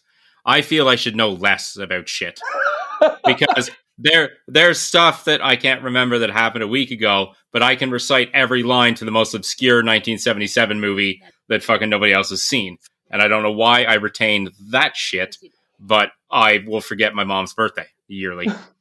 My revelation of where I knew things or I held on to details like you do came to me in high school. Actually, I think it was like in grade 10. It was like one of those classes where the teacher is just like, I have nothing to teach because you guys are already done the course planning, so I'm going to do like a trivia game. So in his trivial questions, and it was the worst because that class was actually a demo class. It was a test class. They were putting the regular kids with the high achieving kids. Okay. So the high achieving kids were bored. The regular kids were barely passing. I was in the regular kids. So we have this trivia class and it was in groups of 4 and we're 2 and 2. So 2 smart kids, 2 dumb kids. Obviously I'm clan dumb kids. So we're doing trivia, whatever. So I remember the question like it was yesterday. It was just like, when recited, it was something like, when you hear the term Nosferatu, what does it mean? Shot my hand up right away. And it was just like, yeah, Chris. And I was like, oh, it means vampire. And then, so the teacher's like, it's totally like, yeah, it is, 5 points Gryffindor, like sort of like, whatever. Everyone in my group, and I think pretty much everyone in the class is like, how the fuck did this guy know this? And that was because I was into my vampire lore back then, So that at that moment, it was like, I knew that it's like, okay, I have like just enough like nerd like in me to be like, geekiness in me to like hold on to those certain details that come to, pop culture experience. I can hang on to what's going on. That as a 15-year-old that you knew what Nosferatu was. Yeah, dude, like you are definitely a pop culture nerd. It's like that was my discovery. That was like, if Instagram existed back then, I would have definitely had in my bio entry level nerd, that's how it would have gone down. But back then it was just like, yeah, I know that. And then after the class, like, yeah, you're still a loser. And it just leaves like, okay, cool. There is no end of things to learn ever. Kind of thing. Like, oh my, I mean, Tyler's got quotes memorized from things that I will never remember. And my husband has seen B movies from the 70s that I don't even know the titles of and knows things that I can't possibly regurgitate even now. But still, there's things that I know. So, we all have our. I drink and I know things, yes, that is. I'm gonna put that on a shirt. Right alongside with friends are just enemies you haven't made yet. Oh. That's on the back of the shirt, right? That goes on the back of the shirt. Yeah. Okay, so to further educate you in our nerdy ways, and because you were just talking about how in the next little while you're going to be remaking some of your classic songs, the segment that we chose to do for this episode is one of our podcast recasts, where we take a classic movie that already had a stellar cast, Right on. and we recast it with who we think would fit the roles. But last time we did it, we just took a random movie. We did Heat, and we just recast it with anybody. Didn't matter, era or whatever. Yeah, and then we lost. Yeah, we lost the purpose. So this time we picked. I specifically geared it as a British film, so you know. Yep, that is true. You. Oh my god! Like just Mini went all over the map. Coopers, Mr. Bean. So the movie's called Lukewarm, not Heat. That'd be awesome. So this time, our British fans out there, I just want to say I love you guys. There is no harm done. I remember at the viewing party there was someone from Britain, the UK, tuning in, and when we had a little break there, I said, like, go fill up on some tea, and we'll be right back. And then in that moment, when we had muted the mics, I kind of looked over at Sean, and Sean was like, "You got to fix that situation right now." So I came back. I was like, "Look, you guys also you guys know how to hold your liquor. So you know what? Like, I have no doubt that you guys are crushing pints while we're, not crushing pints. So yeah, you go fill up on your scotch or your whiskey. You guys are definitely crushing it over there." So for our British fans out there, I just want to say that was just a stereotype, but we love you guys. I love you guys. It's great. Yeah. I don't. I think you're a bunch of tosses. And yet the only comedy he listens to is British, so That is true. That's all I watch now. Have the best humor. The dry humor is the best. Yeah. So, for our segment, getting back to that, we chose the 1986 classic Stand By Me, which goes along with our live stream conversation about Stephen King. Indeed. So here we are. But for this one, I threw every other decade into a hat, and I pulled them out. So it was an 80s movie. So I put the 90s, the 2000s, the 2010s, and the 2020s in a hat, mixed it all up, pulled them out. Karen got the 1990s. I did. And you can take it. Okay. So I'm going to get a refill. All right. Yeah. Take it away, Karen. Yeah. So I took two different approaches with this one. I picked a cast according to if it was a brand new film in the 90s. Also picked a cast change if it had been a reboot in the 90s, kind of thing. So, of course, reboots were less common in the 90s, especially considering that the movie had only come out in 1986. But nonetheless, I wanted to kind of go there because, we do these things. So, for my choices for Stand By Me, if it had been filmed in the 90s, I would have picked Eddie Furlong as Teddy. So, the sarcastic one. I mean, he would have been such a great fit.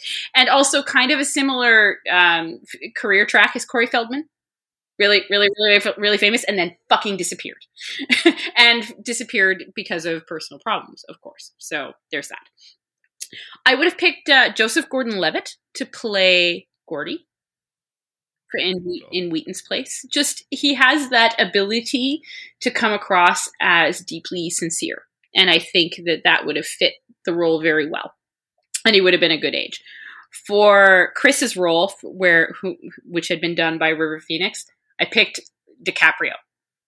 So now DiCaprio would have been a little older. He would have been in his mid-20s, but holy shit, like the dude looked like a baby for most of his life. So, I mean, Titanic was done around this, like a few years later, and he looked like 16 in that. So I figured he was a good fit. And he would have so well fit the sort of sarcastic character that Phoenix played.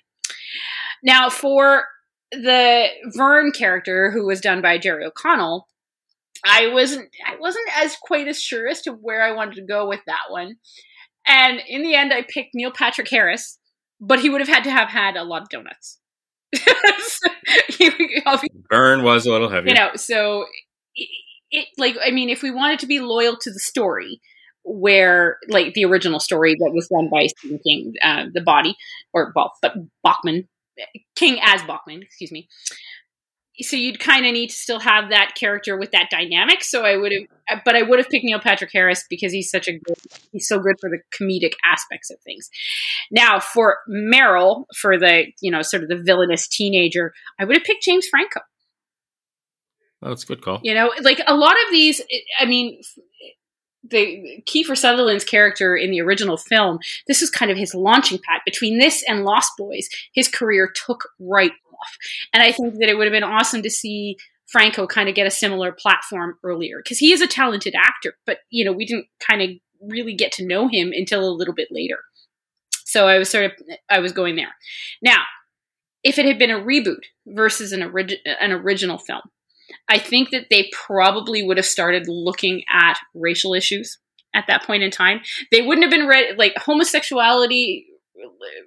The rights for homosexual couples were starting to come into the fore. Feminism, of course, had been around since the 70s, but they wouldn't have been ready to switch out a film that was entirely about sort of, boys becoming men into they wouldn't have done a gender swap at that point in time.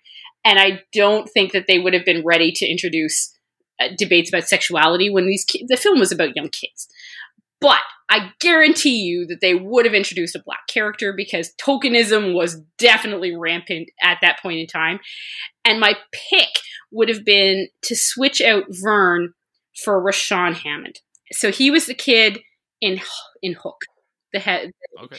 And I think he would have been a really, it would have basically been, an analog for that character kind of thing. So that is my guess. I'm not saying it would have been the correct way to do it, because we all know that tokenism is bullshit anyway. But nonetheless, I think that had they done a reboot in the 90s of the 80s film, that's the kind of approach that they would have taken, because they would want to be, more inclusive of the black community. Cool. I like some picks. So I feel like the reboot of a 1986 flick in the 90s would have not been taken so well back in the 90s, because it was too soon to do a reboot. It would have. Back then, it was like you had to wait 20 years to do a reboot, not like Green Lantern 2-3 years later we're talking about a reboot or something. Like it was kind of like, Spider-Man is also Spider-Man, Batman, and all those guys are the great examples. But so like the idea of putting it in the 90s is kind of like, it would be kind of not a reboot. Like, of course, this is all about a reboot, but doing the vision of it in the 90s and portraying it as like, well, how the 90s were, this is how it would go, it's an interesting point of view. Actually, I think it's really cool, the concept that you guys have going on here with that. But there's no way that they would have redone it in the 90s. I mean, it was such an amazing film in the 80s, and Rob Reiner did such a gorgeous job with that cast. Like I can't imagine remaking that film, and I'm really glad they've left it the fuck alone, quite frankly. but there's just some movies that need to stay where they were, because or else you're gonna just brutalize it. Yeah, but we do like the creative exercise, because it's fun. It's fun to do. So it is. Well, it's funny because we're going to do a special coming up soon where we rip the shit out of Hollywood for just constantly doing remakes, as they like to do. Please come on to that. With that, I've been having a bout with for years, because I was just like, it's like no one is willing to take a chance on new content. So they're going to take something that previously existed that got some good reviews, and they're just going to take the names of the day, make it relevant to the issues that are happening now, and then just give it the same old twist, and that's it. And it's kind of like, but why? Yeah. Take a chance. Make it different. Do something new, Mm-hmm. Well, see, this is hilarious, because this brings me to my picks. Oh, excellent. Okay, so who? I got the 2010s. So I did what Hollywood would do. And my picks for the recast of Stand By Me is the cast of Stranger Things. The entire cast of Stranger Things. Finn Wolfhard is going to be the Corey Feldman character. He's going to be the Feldman character. Okay. Seeing him in like the trailers to like the soon to be released Ghostbusters, and in a couple of the other films that he's been in, he does have that sarcastic, that sarcastic, jokey kind of thing, and a similar look, I think. Because if you remember Feldman in that movie, he had the glasses going. He had kind of a slightly geeky kind of nerdy look to him, blah, blah, blah. For Vern, I'm going to go with Gaetan Matarazzo. Yeah. I think he fills out Vern was kind of the odder looking character. He was the heavier set one. He had like some distinctive look to him. For the Will Wheaton character, I'll go with Noah Schnapp, who plays Will Byers. Okay. Oh, he's going to be a little younger. Yeah. But I think he has the sensitivity that Will Wheaton showed with the Gordy character. Yeah, that works. And then, as you did, I'm going to change the ethnicity of one of the characters. And of course, I'm going to put Caleb McLaughlin in there because, well, he just fits. And to top it all off, my Kiefer Sutherland character that I chose, still reminiscent of the times, hold on, I have it written down here, is going to be Nicholas Hamilton, who played the Henry Burroughs character from It.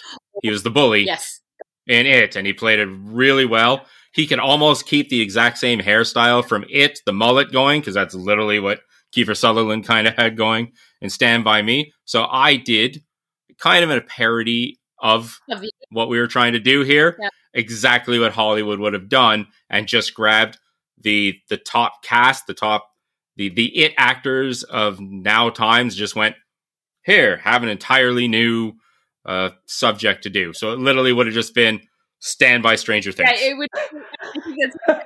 And that title is so not, it's NSFW. Like, it's just like approach, because it's the story got famous in the 80s, of course. And so you're kind of putting an 80s feel onto a story from the 50s. I think that's where it works. Where I really found when he said, like, I took the cast from Stranger Things, I'm like, well, that's what Stranger Things basically did. They took every staple from the 80s and said, let's make a show in 2015 plus. And like, I was watching it, I was like, this is my childhood.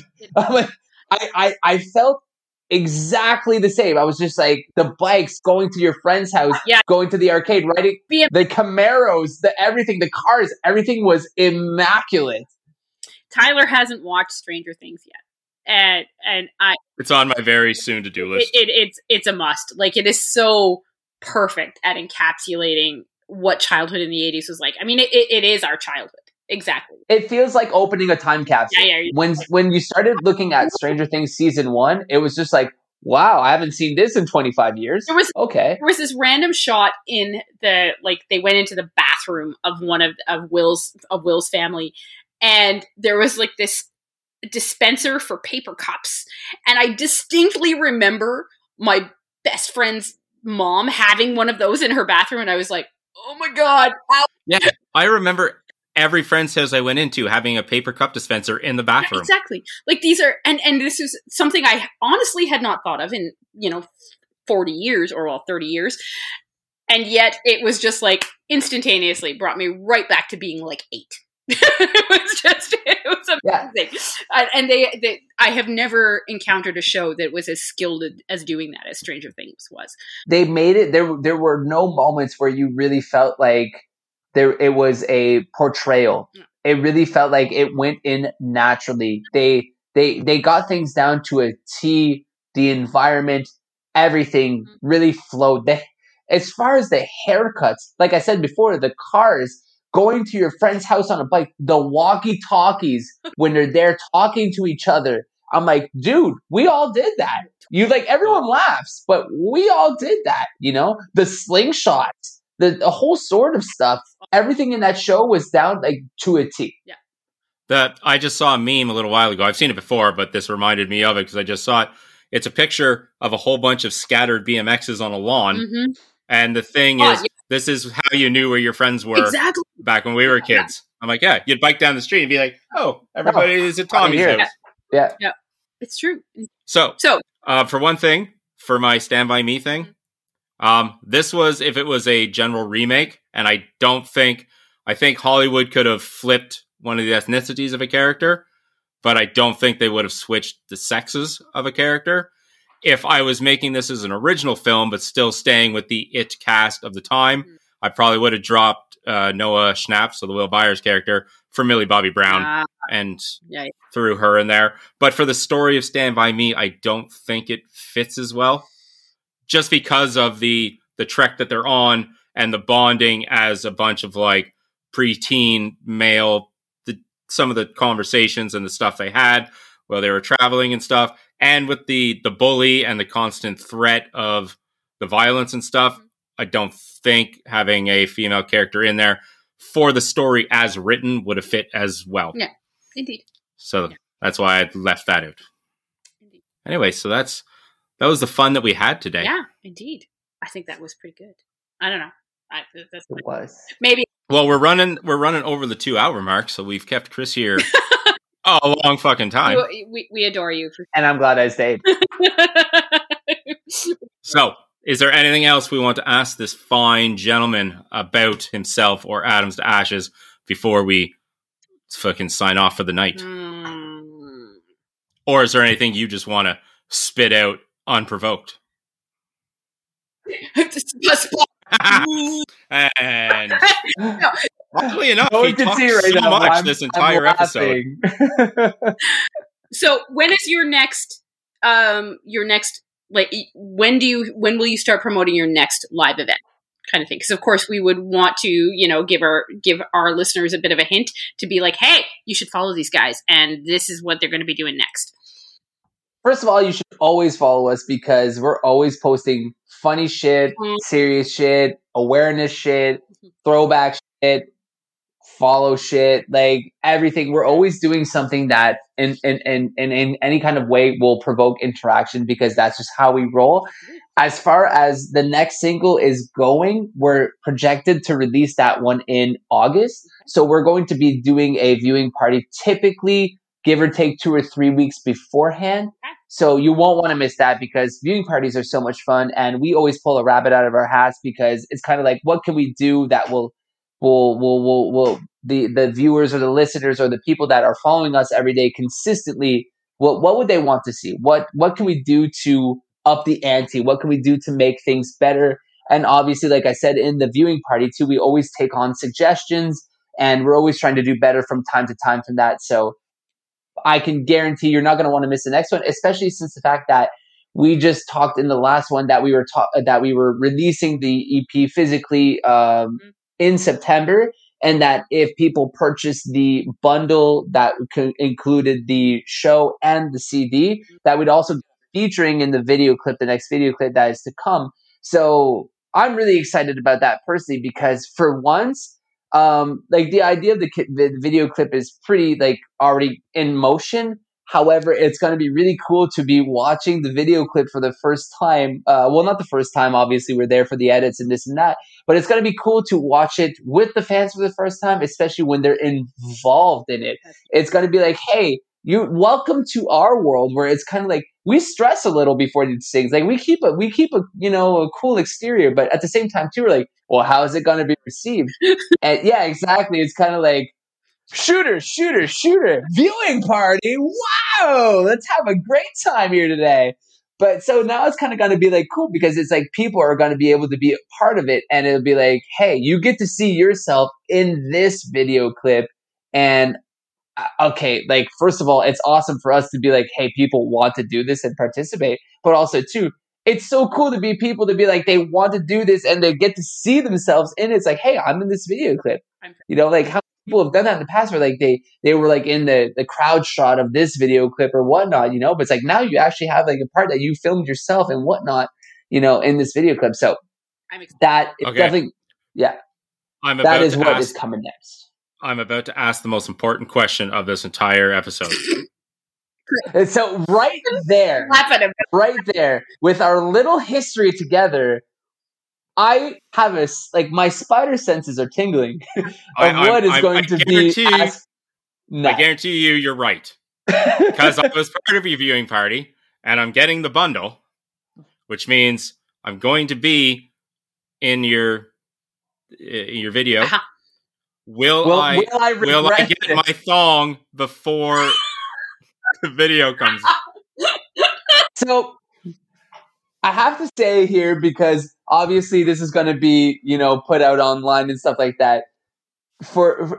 We can't really put out FW stuff, but there may be an exclusive, like a version of the video clip that we may keep in the archives that may have some material that So for our listeners who are material, let's call it that, exclusive material. Oh God. Yeah. So for our listeners who are just may have not have seen our live stream or been part of the viewing party before, of course we were part of a viewing party for Atoms to Ashes latest Back to You, their latest single. Yes, coming out April 2nd. You won't want to miss that. Follow us on Instagram and Facebook and whatnot, but especially on Instagram because we have our pre-save link up in the bio. So if you follow us before Friday, you can pre-save that to make sure you don't miss it and you won't regret it. Excellent. There you go. So I was going to get to all that too. We had to get anything, but he's the wall. Like he knows what's going on here. Yeah. So far, this has been our running joke because I mentioned it in the comments section of the viewing party.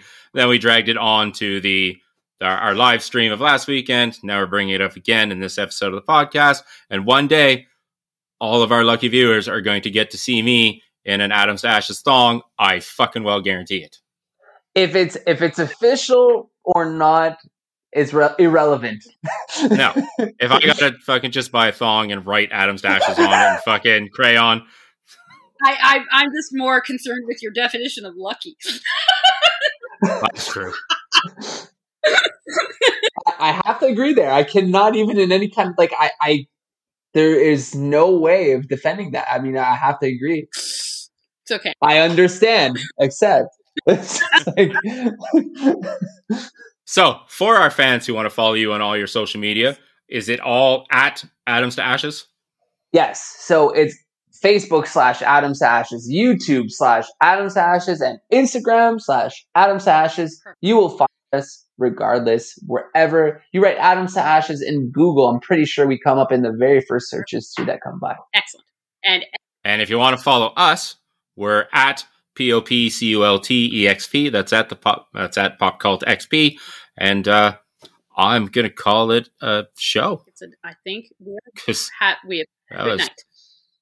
It was fucking fun, Chris. Thank you again to Krista coming on, for joining us for this.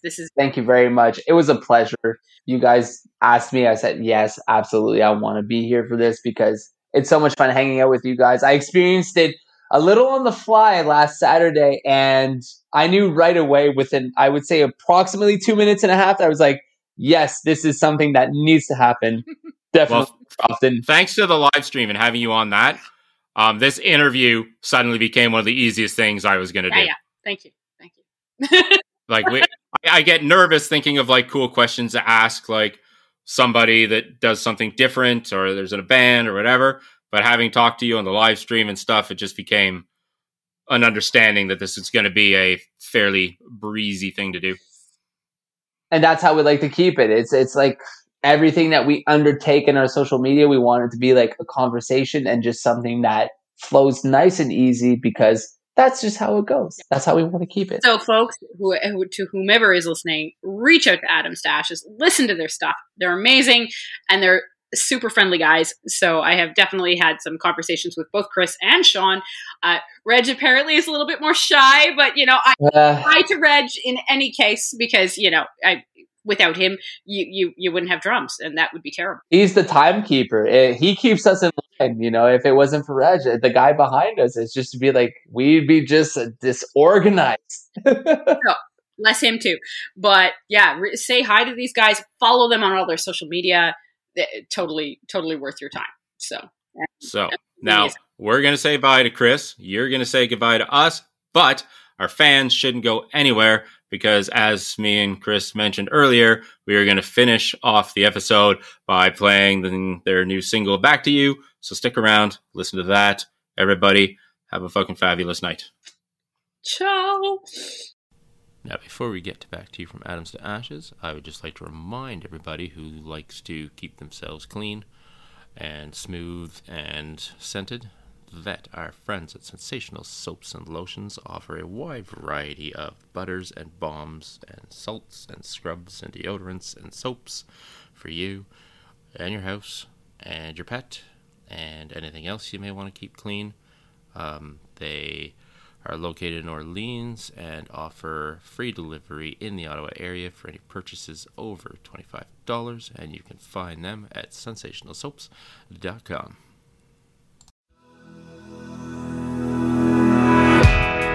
There's nothing here, and that's all I take away. In truth, I fear there's nothing more for me. Yeah, it's all that I think of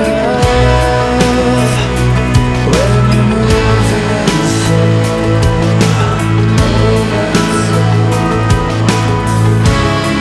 Yeah, it's all smoke and mirrors. Ain't it always? Ain't it always? What was I supposed to do? Wait around for you. No, I can't go on thinking you'll go through. What was I supposed to do? Tear my heart in two. Can't keep going on when my turn's to run.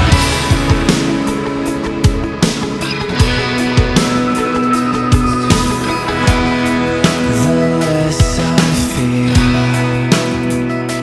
and the more you take away, the more I think this was always up